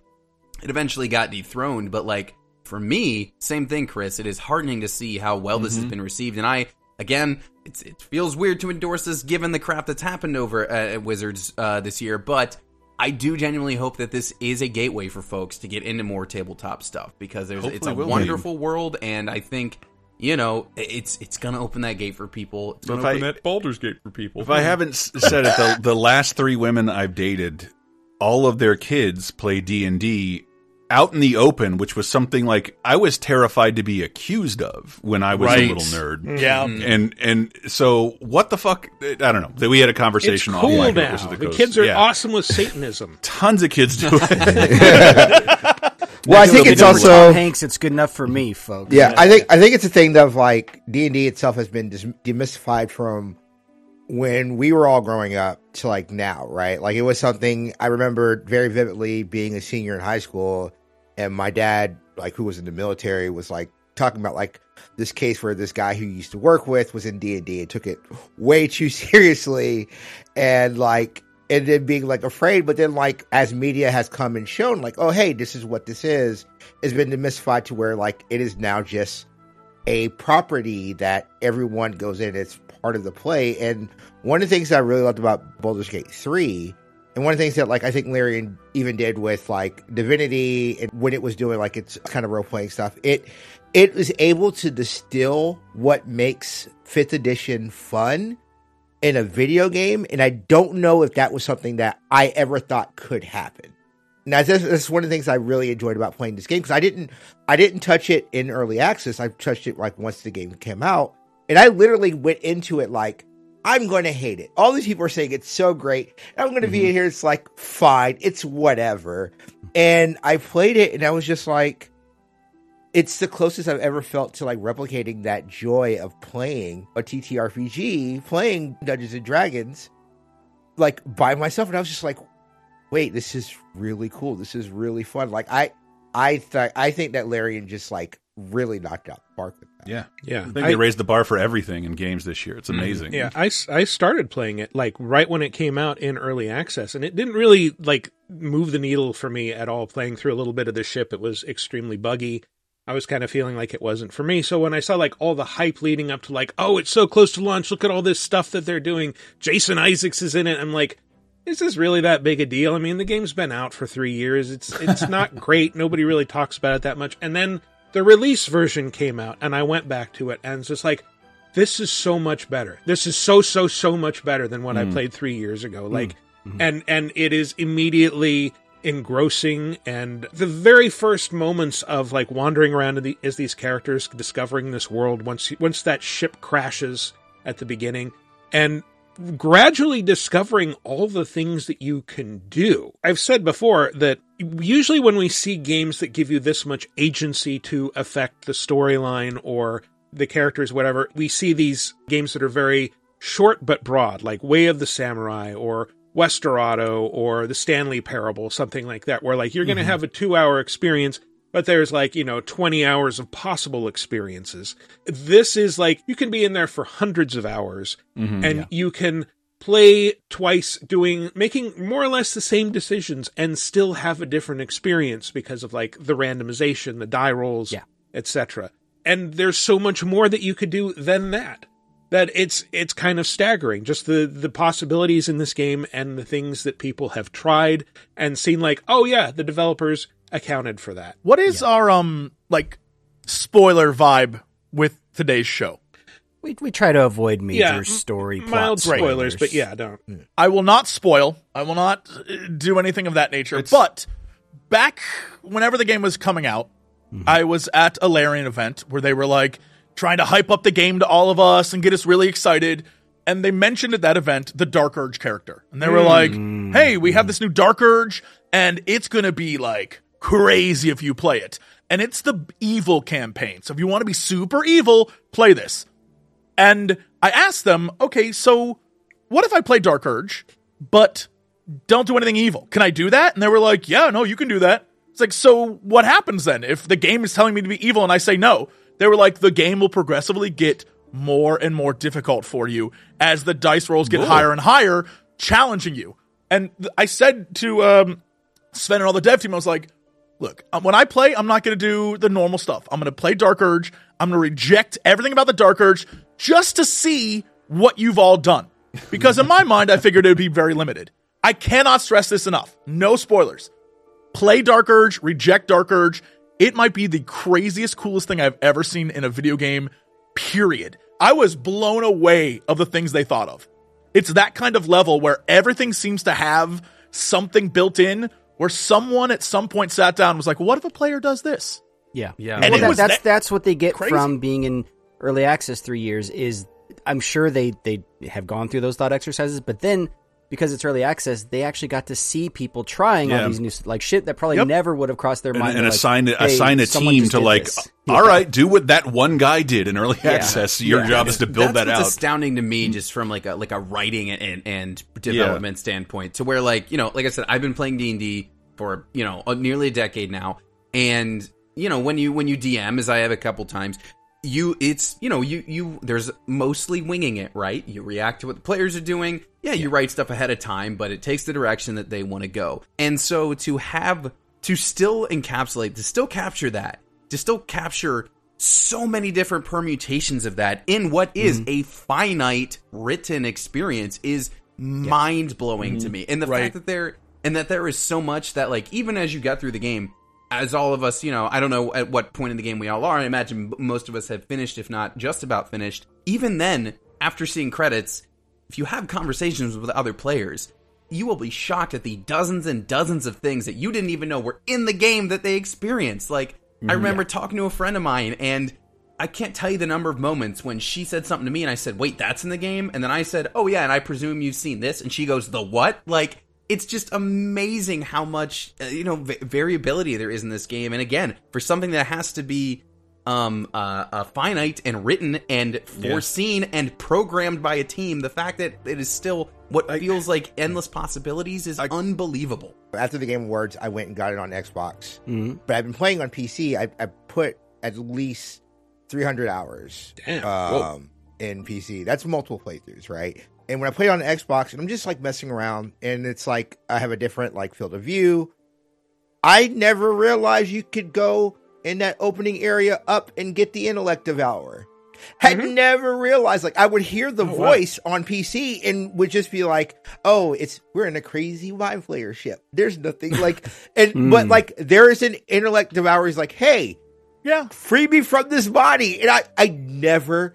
And it was something where there's just always something in this game where it's like, I've never touched it. And I've played Act 1 at least 10 times. Can I just for a second talk about like D&D games? And I think the code this game cracked, it's exactly what you talked about. So like D&D games have been around as long as video games have. And let's be honest, they've had a spotty history at best. And I worked on one. I worked on Neverwinter.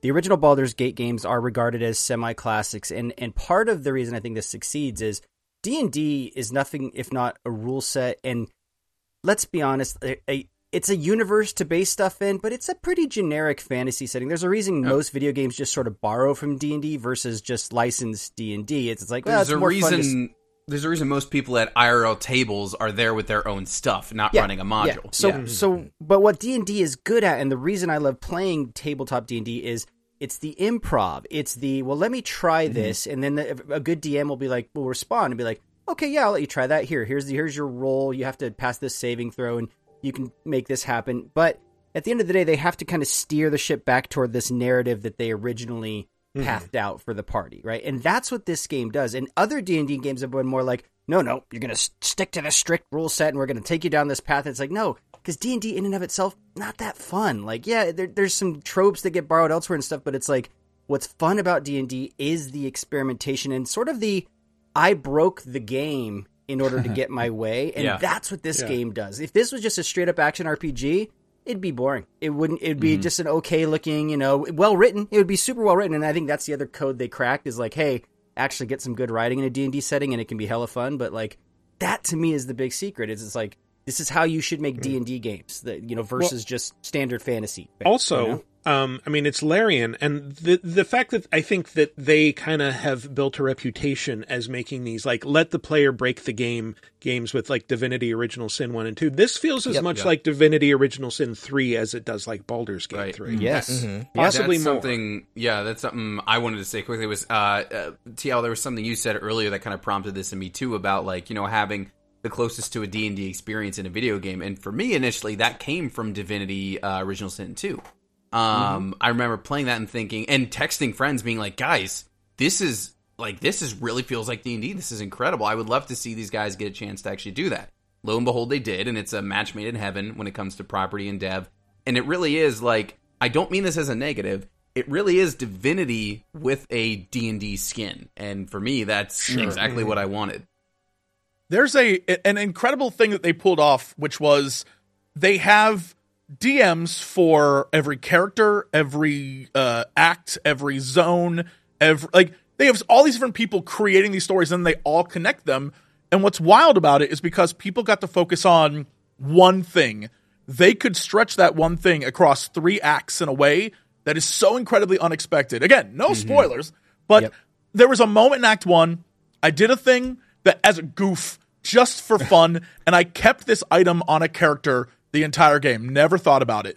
Get to the ending, and they straight up just give you a thing about that item being on that character in the end. And I was like, how the hell? Yeah. I'm 150 hours in. I forgot that was important at all. And they nailed it because they had someone in the background focusing just on that one character and that one storyline, and then they weaved it all back in. That's incredible work. I don't imagine most studios could do that, but it's incredible work. I don't know how they did it, but I remember reading recently they added a free epilogue update, and there are 14,000 lines of dialogue, although I think that amounts to 2 minutes of dialogue per your character because it's all specific to whatever the fuck you did. Yeah. And that's just... It's like the extra amount of work I don't think most devs put into a game. I've complained a lot on this from Telltale to Mass Effect. These were always games with the illusion of choice. You always being funneled from one beginning to one ending. And that doesn't seem to be what this is at all. I mean, we're even getting endings that the devs didn't anticipate. I don't know if y'all read about the polymorph ending, or excuse me, the wild shape ending. Because if you turn yourself into an animal at just the right time, you will be that animal during a cutscene. And they managed to finish the game while everybody was like cats. And the entire ending triumphant sequence plays with everybody as cats, and the camera adjusts so it's like low to the ground, and all these heroes are having their conversation, but they're just a bunch of cats talking on a dock. So this is just a Silent Hill game, is what you're saying. This basically. And it's like it's an existing ending, but the models were all swapped. So I remember reading that even Larian was like, "Oh yeah, I guess you can do that." I will also say, one of the things I think is very interesting about this game too is, and like a lot of people came into it were the companion, right? And what's wild to me is I've very much I think that the D&D weird action game that came out, what was it, 2 years ago? Dark Alliance? Yes. Yeah. Oh, yeah. Which was another great. long span between the second and third games. Dark Alliance, which was originally Baldur's Gate. They dropped that from the title. One cannot help but notice. Yeah, right. It was a Drizzt game. That was but that's one thing. It's I remember when that game came out, and I just remember I think you tweeted, I was like, hey man, I don't give a shit about the official lore characters in Dungeons and like who gives a fuck? Like Dungeons and Dragons, the stories I make. When I played this game, and then like I'm like talking to my friend, and like my buddy Brooke is like, "Oh yeah, no, Karlach's an established character. Like I have heard. There's a bunch in this like game. There's a bunch of famous characters in this game. Volo, who like you see in the Druid camp, like who is this loser? I have. He's got a source book. Volo books. Pretty important. I mean, Elminster, we all probably have heard about, right? Sure. Like Penny Arcade spoofing the Elminster stuff. As someone who, like, in the 80s and 90s subscribed to Dragon Magazine, read Forgotten Realms novel, seeing Elminster was a hell yeah, let's go. Like, like, but, my God, I know who this is. Holy shit. But that's the thing I love is, like, these characters, like, they felt so rich and enriching, and like the story, again, like you said, like not going into like full spoilers, but like the story and evolution that Shadowheart goes through. Your stories that you have with Shar worshiper, the stories you have with like Asterion, right, and like where these stories can go, and the fact that you may not even get that. Like, I accidentally killed Asterion. Oh no! When he went into the camp and did something that was untoward, but I accidentally killed Asterion. And I just, like there are still like elements of that thread, but like I'm sorry you killed him. That bites, Tio. That totally bites, man. That bites. There's a consent. There's a consent that needs to be made. Well, it's kind of amazing, like how many characters. It's just like, if they had visible alignments, like they would be somewhere in the neutral evil to chaotic evil range. Oh yeah. And I love this quote from Astarion, which I think you only get in the Dark Urge path. Look, I know I have a casual relationship with murder. I don't remember everyone I've killed, but I do remember everyone I've killed in the last 5 minutes. Yeah. That is a great line. Award winner, an award-winning performance as well by Neil Newman. I have a question for you guys. So there's a character that everyone was like, hey, if you make one path, you can't get this character, but there is a certain way to get them if you knock them out. Oh, yeah. So Minthara the Paladin, Minthara. right? Mm-hmm. Yes. So I have which has been updated. Now you don't have to do that, but... Yeah. This is an example of how this game works. So like when I fought Minthara originally and knocked her out, I took everything off her, including her clothes and underwear, right? So later when I encountered her in the game, during those cutscenes, she is buck-ass naked the entire time, like pleading her case. She never thought to get a new set of clothes. I couldn't tell if that was like on purpose or like because I had stripped her of all her belongings, like she just didn't have clothes. But that's it was hilarious. This is the thing. I did a very similar thing to myself the first time I played. I had rested up right before I go to the Goblin Camp for the first time, and I don't know what I clicked, but like, I think I was like looking at like equipment or stuff, and I go back in the game, and then here's my tab, butt ass naked, walking up to that goblin that has the fucking like a warg next to him. And it's just, the scene's just happening. She's just naked, just right there at the camp, just like, yep. I'm this goblin camp. I'm just you never want to walk up to a goblin naked. Their teeth are right there at just the right level. You got to be careful. And that whole thing translates into combat when you can take stuff from people and you can do one of my favorite experiences ever. Early on in the game, there's a part where, you kind of get traps sprung on you and there's undead that appear. And in that moment, when I first did it, I was like, oh, damn, okay, this is a fight. Second playthrough, going back through, I was like, I know these guys are coming to life. So I'm going to walk over, take all the items off of them. So when they sprung to life, it was just dudes with no equipment trying to fight me. And I was like, this is so much easier. Those kinds of moments happen so often. All the time. Yeah. There's a similar one, again, I guess if we want to avoid spoilers, there's a similar one involving Shadowheart and sort of a trial she goes through where if you can do a similar thing where you put the enemy on tilt by doing a little bit of an inventory swap, and it's very fun. Yeah. Oh, nice. And the fact that the game lets you do that and lets you, if you go into the Goblin Camp, there's so many videos that exist of people just putting down 800 barrels or putting fire. And the game just lets you do that.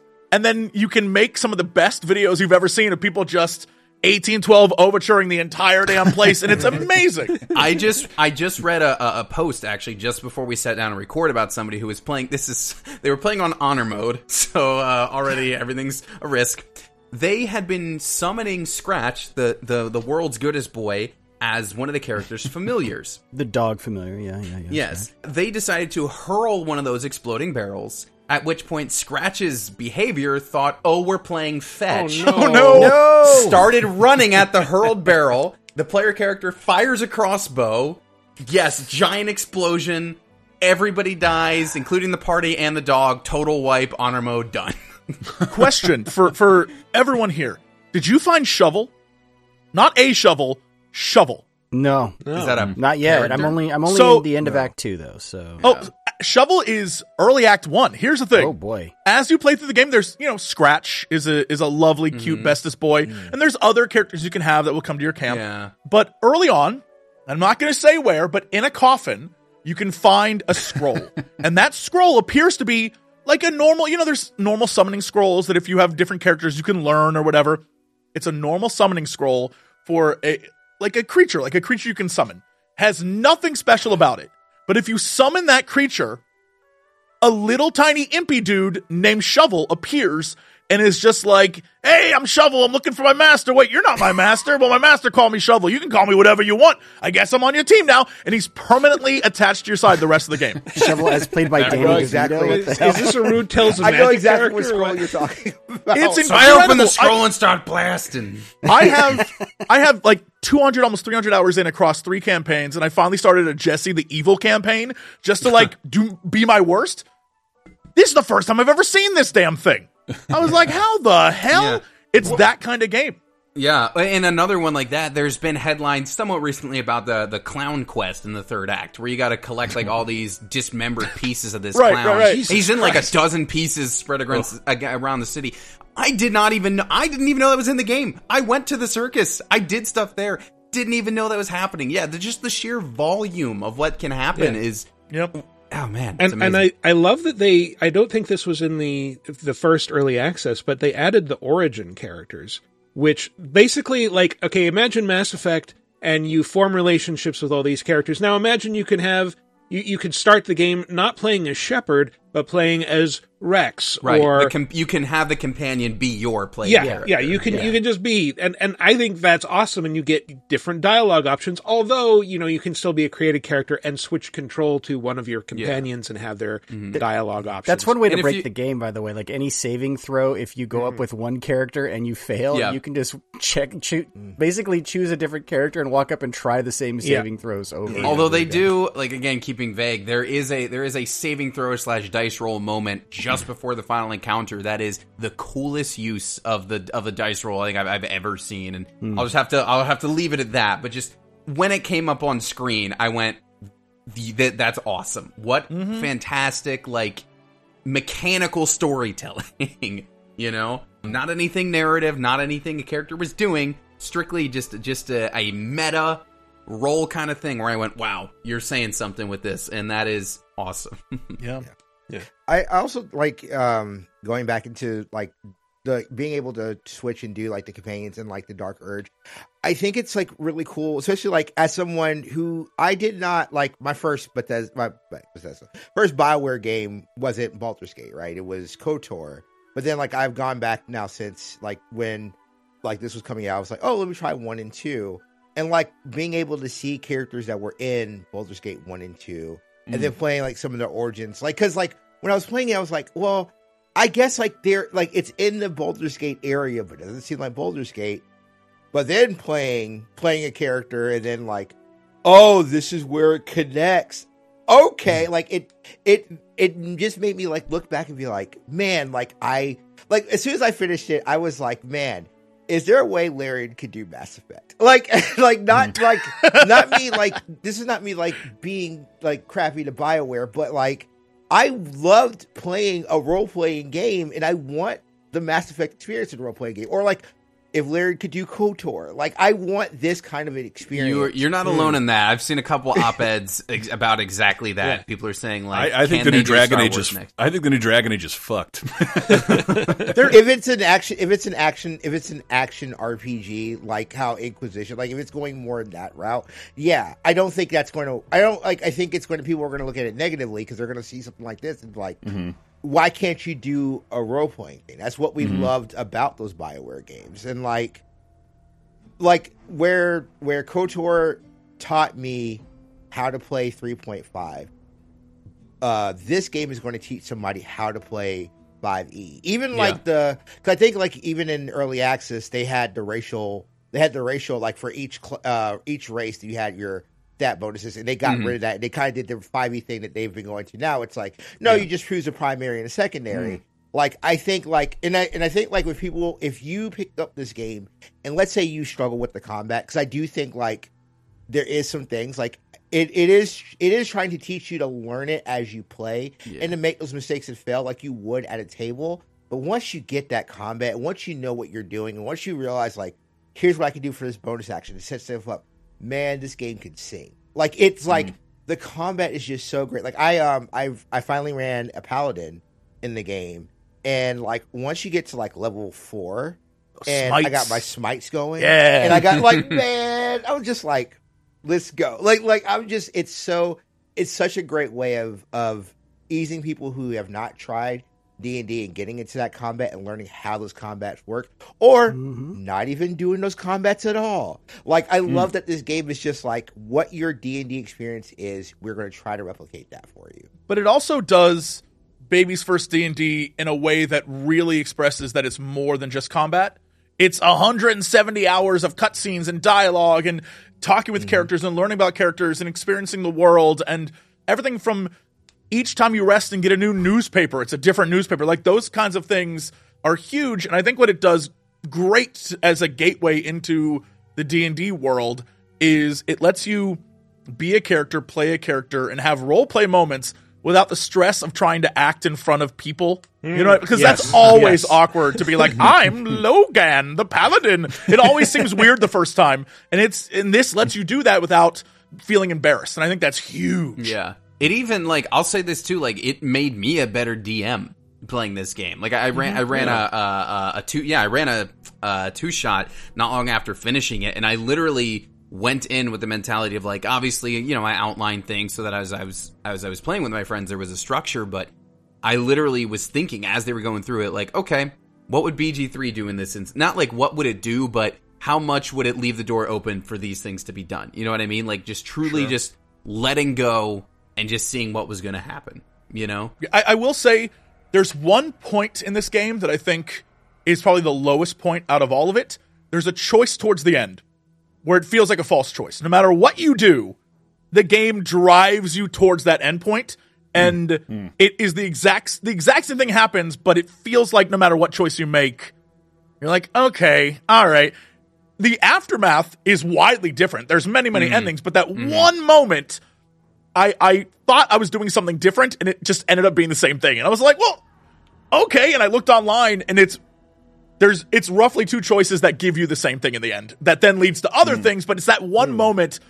It made me realize what we were talking about earlier. I think Chris was saying that sort of like telltale, that vibe of just like, well, this wasn't even a choice at all. And it made me appreciate the rest of the game and how many amazing choices there are, because that didn't feel like a choice to me at all. It's very important that you have the freedom to choose the only option left remaining to you. Yeah. Whatever it was Raphael said. I mean, because most developers aren't going to commit to making stuff built around things the minority of people are doing, yet it was core to this experience. And it's so strange. It really is. So I don't know what message this sends to the games industry, but we'll see if it sells a little more. I think are they around 10 million copies, something like that? I mean, it definitely raised the CRPG bar, like no question. Yeah, I mean, I spent $60 on this game twice, so like, you know, like I'm doing my part. But I do think we're gonna see more. And like, here's the thing that I'm always thinking about, because like I'm not sure if they're gonna end up doing DLC, which that would be kind of cool, man. Larian's take on Shroud, because that's going to be the thing that you would want to push. That's the thing that's going to be that's the $1 million thing that comes through, and people are going to be like, oh yeah, like because like Shroud is the campaign, right? Yeah. Like that's and you drop it around Halloween, get the Curse of Shroud stuff going. Yeah, you could. Yeah. That's it. I don't know if this is just like a me thing, but I would love to know what you guys think. There are like moments in gaming where from that point on you're like, all right, if you want to keep up, you gotta change right now. And it feels like Like World of Warcraft was one of those. League of Legends was another one of those. I think that Witcher 3 was another one of those. Yeah. And this feels like even more so because it's like the whole RPG genre. It's like, yo, if you want to keep up, you got to change. And going back to BioWare or Bethesda or whoever wants to make a game, it makes them feel old, like 10 years old. And it's kind of like, I don't know, guys. This came out around the time of Starfield, and I feel exactly that. That's what I'm saying. That was my thing. It's like I went in to give Starfield an earnest try, and I was like, I've been playing this game since 2008. I can't. Like that's the thing. It's just like I just can't. What is the criticism I heard of Starfield the other day? Most of the quests are, this could have been an email. said you wander the galaxy. Meanwhile, in Baldur's Gate, I'm just walking into this grove because I got a thing in my eye, and there's this kid who might be getting killed by a druid, and that starts off 5 other things. Like, that is just... I think, yes, when you compare to Starfield, which everyone who listens to this show knows my opinions about that game, is like, the Bethesda games used to be good enough in that they offered choice, because choice was so rare in games. Like, just the fact that choice was there was like, okay, that's novel and neat. Obviously, like TL said, we're kind of over that. They've been doing that thing since 2008, and I think the big difference is Baldur's Gate is like, no, this is how you make choice matter and how you make choice fun in a game. And so it's like, you can't just have choice. Choice by itself is, agency choice. They made it a point to not call it a morality system, because that was... kind of basic if you think about everything they proposed 10 years ago, what that was supposed to be. It'll change how people react to you. Like, not like this. Like the very rigid, like, faction slider kind of thing, Where people look at you as bad or good. It's just, like, not to be pluggy here, but 2010 just wrapped up the 20th anniversary of a Lord of the Rings trilogy. And just as a young dork, I remember those were unfilmable throughout most of my life. And then those came out and blew everybody's mind. D&D was sort of ungameable or unmarketable, and something, some unadaptable in this interactive medium. Unholy, and that too. And now like it feels like the dam has burst open. Like, what the fuck is the next one gonna do? Yeah, holy makes shit. you think. I know you talked about BioWare's Larian 8 BioWare's lunch on this. Makes you wonder what Elder Scrolls 6 could be as well, Like, I was gonna. Do they take another couple of years on that now? Because again, the bar's been raised. The conversations I heard about this game is how I remember everybody talking about Skyrim, like these utterly unique experiences that don't happen in the same order. But I haven't heard anybody talk about a Bethesda game like that in years. I would say that's kind of the thing. Bethesda has done it, right? They've done it with Skyrim, so it's very capable of raising a bar as well. Skyrim didn't have anything new though. They did it with Morrowind, and then they just refined that formula. Skyrim was the. Skyrim was Morrowind on console. Yes, like, from Morrowind to Oblivion to Skyrim, it's a refinement. Yeah, I'll agree with that. Yeah, but and then they've been making that game for 15 over years. and over. Yeah. So really, I mean, sometimes literally that game as well, right? With Skyrim. Yeah, true, but true. Really, honestly, the ultimate question is: will Larian get to make a new Jade Empire? Ooh. I love Jade Empire. I just wanted to pull out just the most left field. Game of the year, Jade Empire. There it is, folks. You have IP just lying on the floor. Somebody Game of the year 2028, Jade Empire from what Western dev wants to handle Asian lore? Please raise your hand. Who were people's romance partners? In there, I think that is the other thing is like the romance and who are people's romance partner. I will say this: I have tried multiple times to romance other characters. I can Shadowheart's just there. She's right there. What am I supposed to do? So no. It's all about Mama K. Karlach's the winner. I'm so sorry. Yeah, Karlach said she was going to ride me until I saw stars. Karlach. That's all I want in life. I'm not going to say easiest, but the most receptive to that. I noticed like Gale easiest also has a little bit of a different implication there, and that would be if we're picking one who's the easiest, it's a Starian. Let's like, no, Halsin is the easiest. Gale also really seems to want to fuck me, and like I had to kind of back. I was like, I thought we were just having a magic lesson, dude. Sorry. Yeah, Touch his weave, Michael. Touch that weave. I had a similar thing with So one thing that was great about this, and actually the same thing happened with Elden Ring.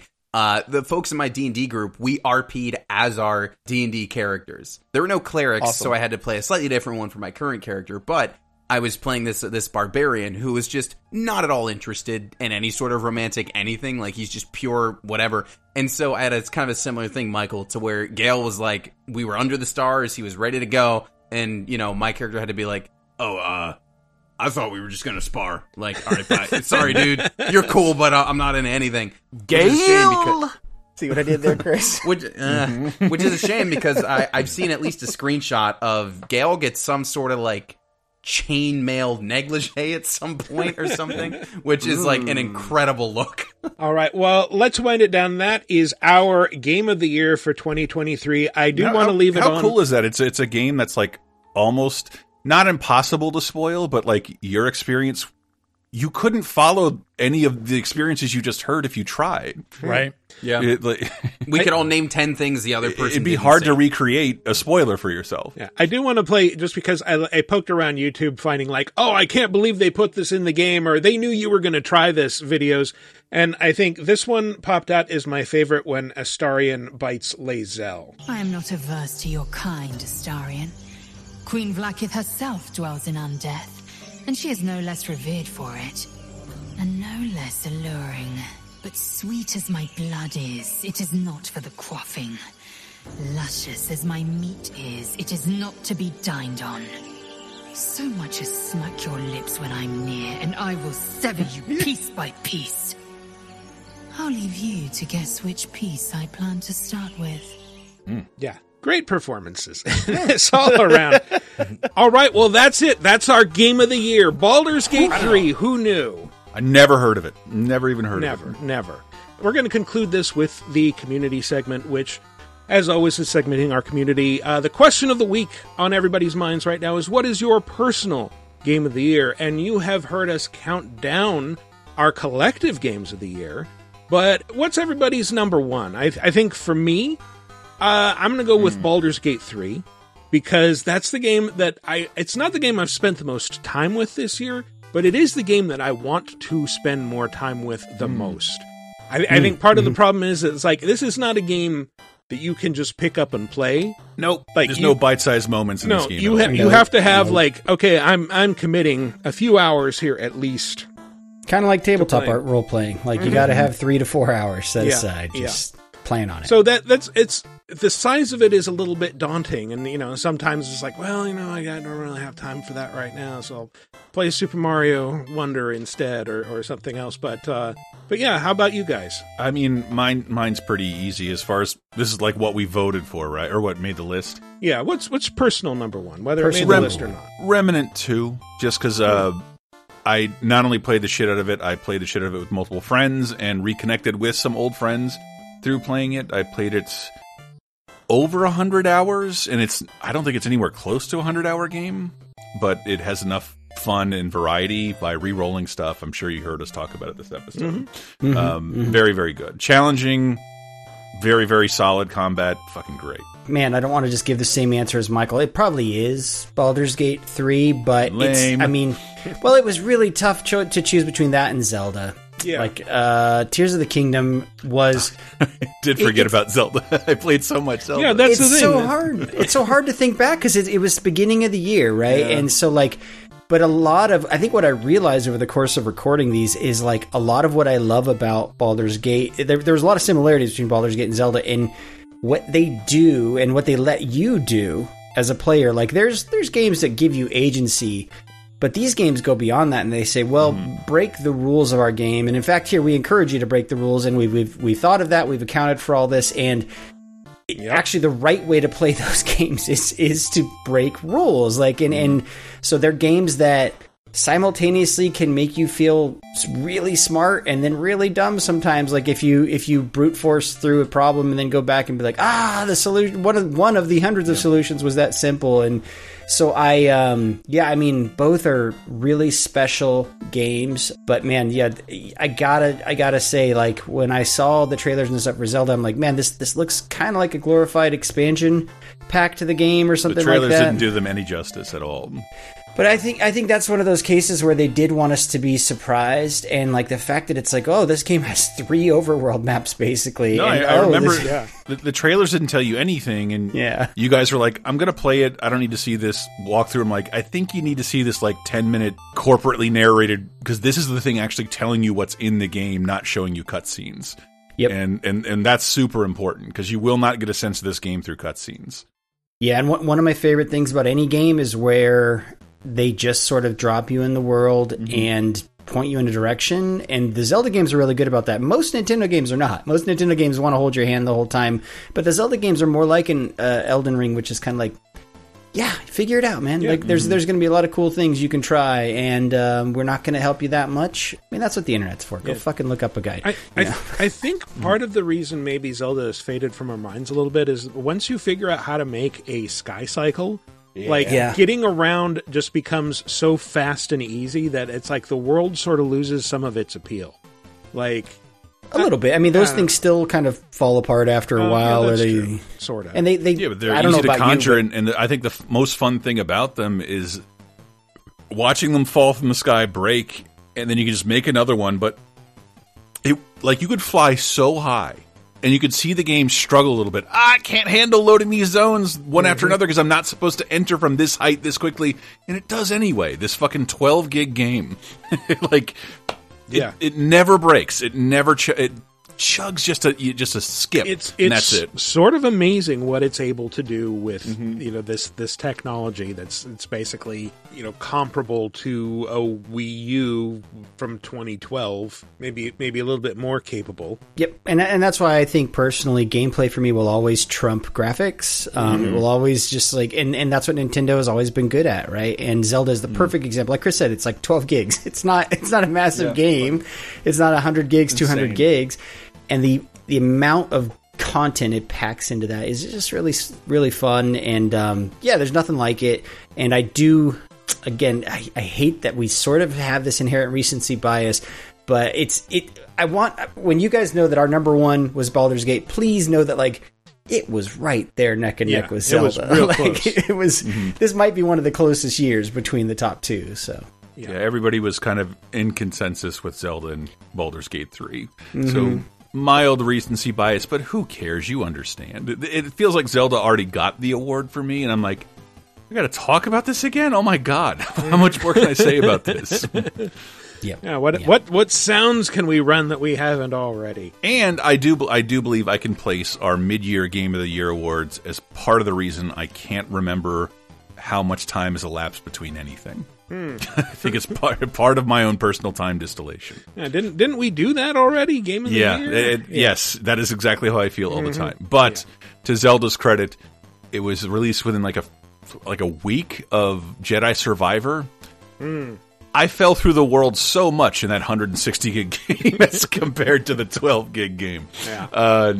So many performance weird issues and glitches compared to Zelda. So it just shows you what the Nintendo charm is really all about. All right, so let's turn it over to our panel of esteemed guests. Before we do, if you want to answer, if you haven't yet, you can go to the official LaserTime community on Facebook. There'll be a thread there where you can answer. You can ping us on Twitter, Threads, or Blue Sky, Bisky, at VG Apocalypse with your answers, and we will read them not on next week's show, but on our first show of the new year. So let's turn it over to the guests. Let's start with you, Jesse Cox. Let's be real. Baldur's Gate 3 is 100% Game of the Year. It just is. But personally, man, I loves me some Alan Wake 2. I just love the Remedyverse. It's my favorite universe to goof around in. It's so much fun. So that is a personal one for me. I want to sign off on that because I just started it after our Game of the Year discussion, and I'm really mad that I didn't champion it harder. And once again, is there anything you want to plug? Where can people find you, etc.? Just Jesse Cox all over the internet.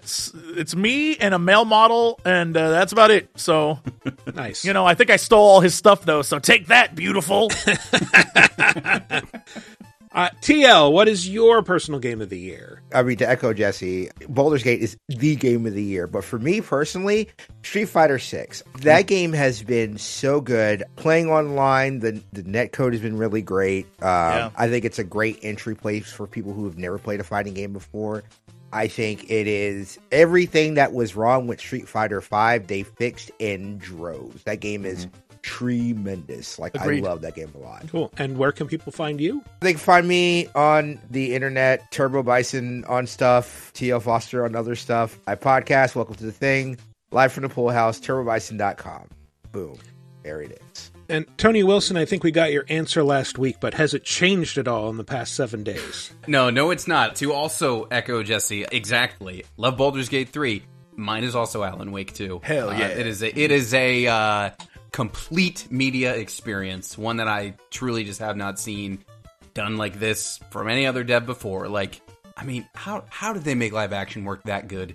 How did they do it? I don't know, but they did. Ugh, it's, yeah. Incredible. Fantastic. And where can people find you? Yeah, best place is youtube.com/frameworkvideo. Find all of my video essays there. I can guarantee at this point I've covered something you're interested in. Okay, Ryan Herrig, how about you? Honestly, Lies of P. Really? I loved it.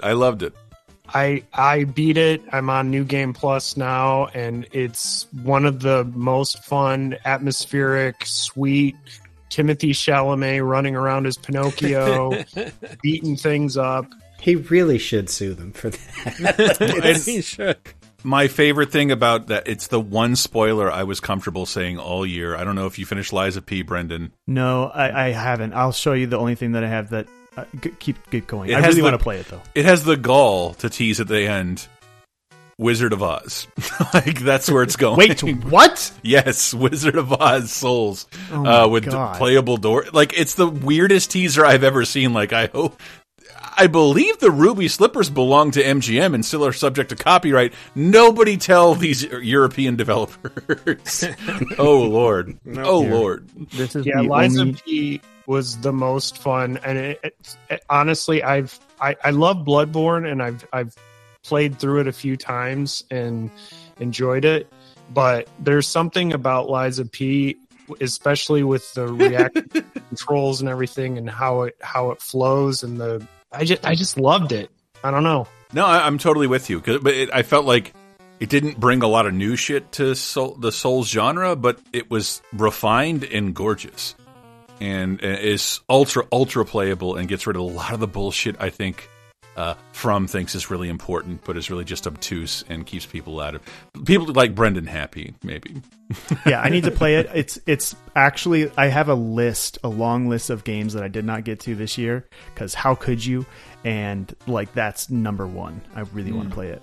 All right. And once again, Ryan, where can people find you? Well, actually, I want to do a shout out that Zanzizi features Michael on our season 1 finale, but also my band Glassfield's new single Black Flowers is out as of this episode dropping. So please check it out on Spotify, Apple Music, all places. There's a music video up, everything. We went all out.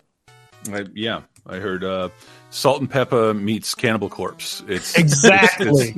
Wait, what? This is awesome. Wait, what was this called again?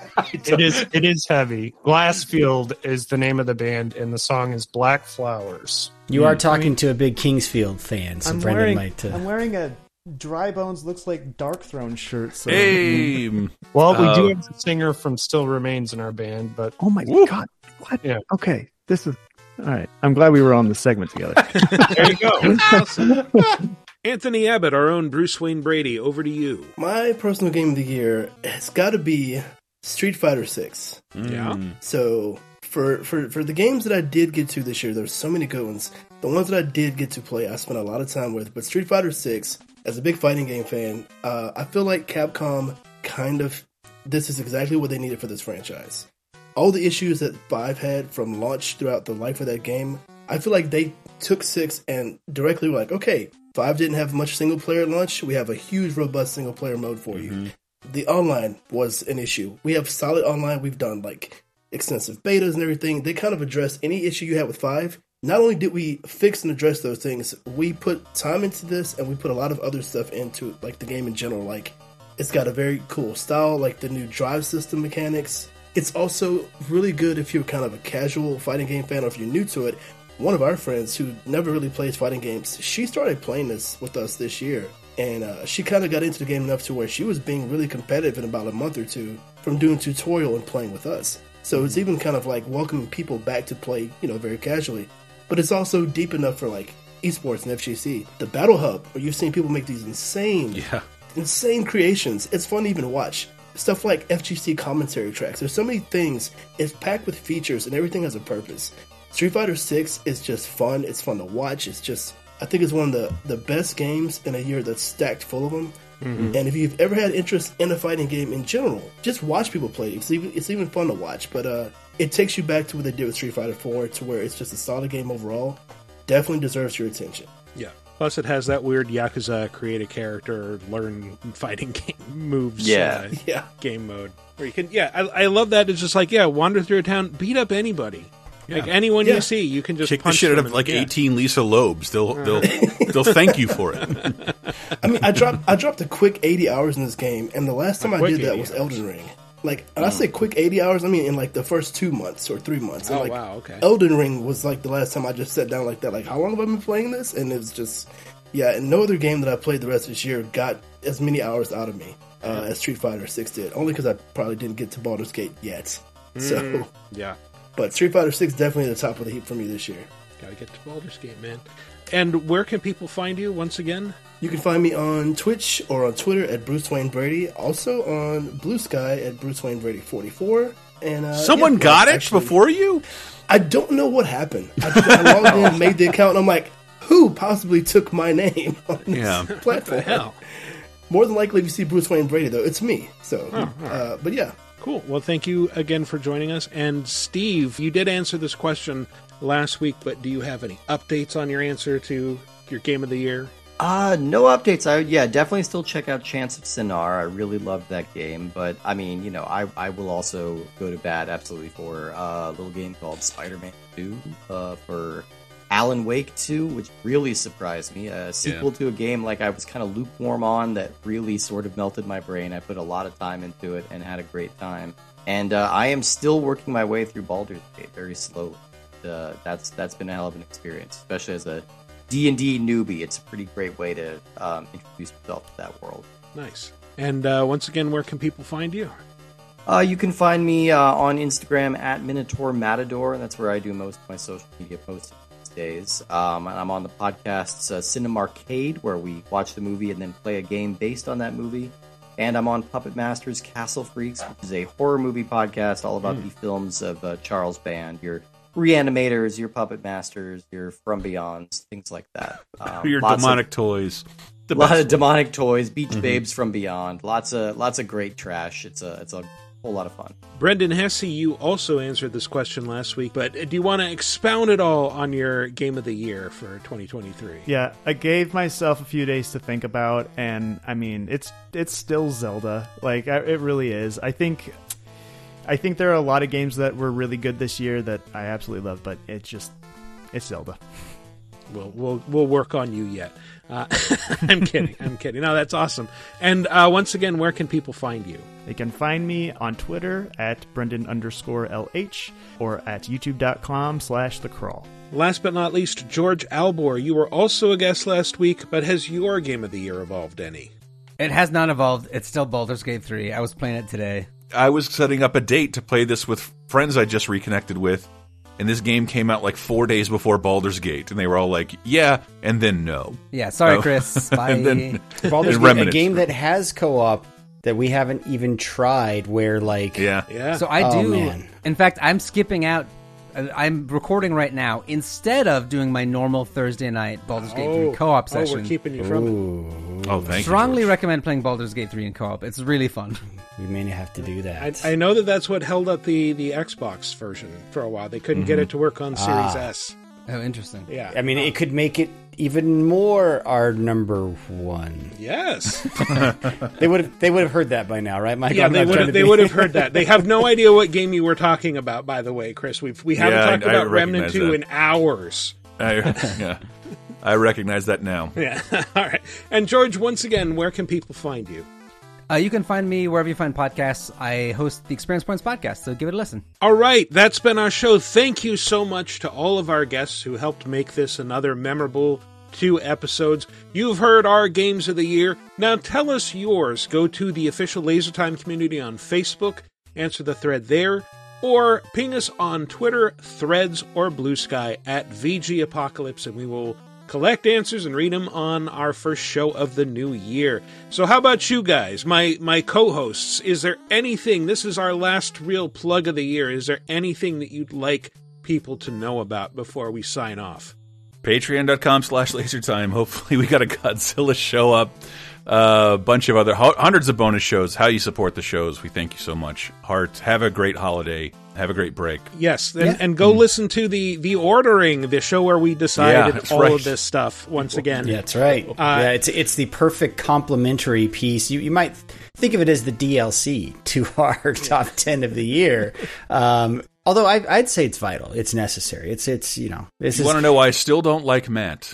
You got to listen to those shows. It's there. He's a manipulative asshole, and he always gets his way. Alongside Apocalypse Skydance, where we spoiler cast things like Spider-Man 2. Alongside, you guys have been killing it with all the 80s shows this year, Chris. And there is so much content up on the Patreon that we don't cover it enough. But that, you know, there's a lot there for you, and a lot of new stuff, newer of this year. So check it out. And if you, I guess, last official show of the year, last chance to plug it, like if you were a Patreon subscriber who might have fallen off or something, like it's a perfect time to come back. There is so much stuff there and new stuff that you won't believe. So go to patreon.com/LaserTime. You got to be at the $5 level to get access to the good shit. We always appreciate, though, if you just want to give us $1 or whatever, do that. But $5 is where it's at, folks. Come on now. Yeah. I believe we're going to put up a sample of the Ordering next week, because we won't have a regular show. We're taking that week off, but we will have a little something to keep you coming back, and we will return in 2024. So that has been our show. Hope you enjoyed it as much as we did. Happy New Year, everybody. Happy New Year.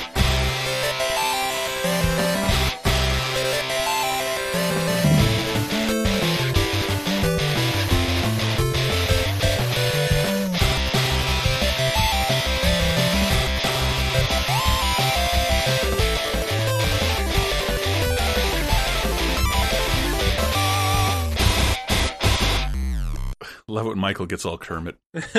Yay!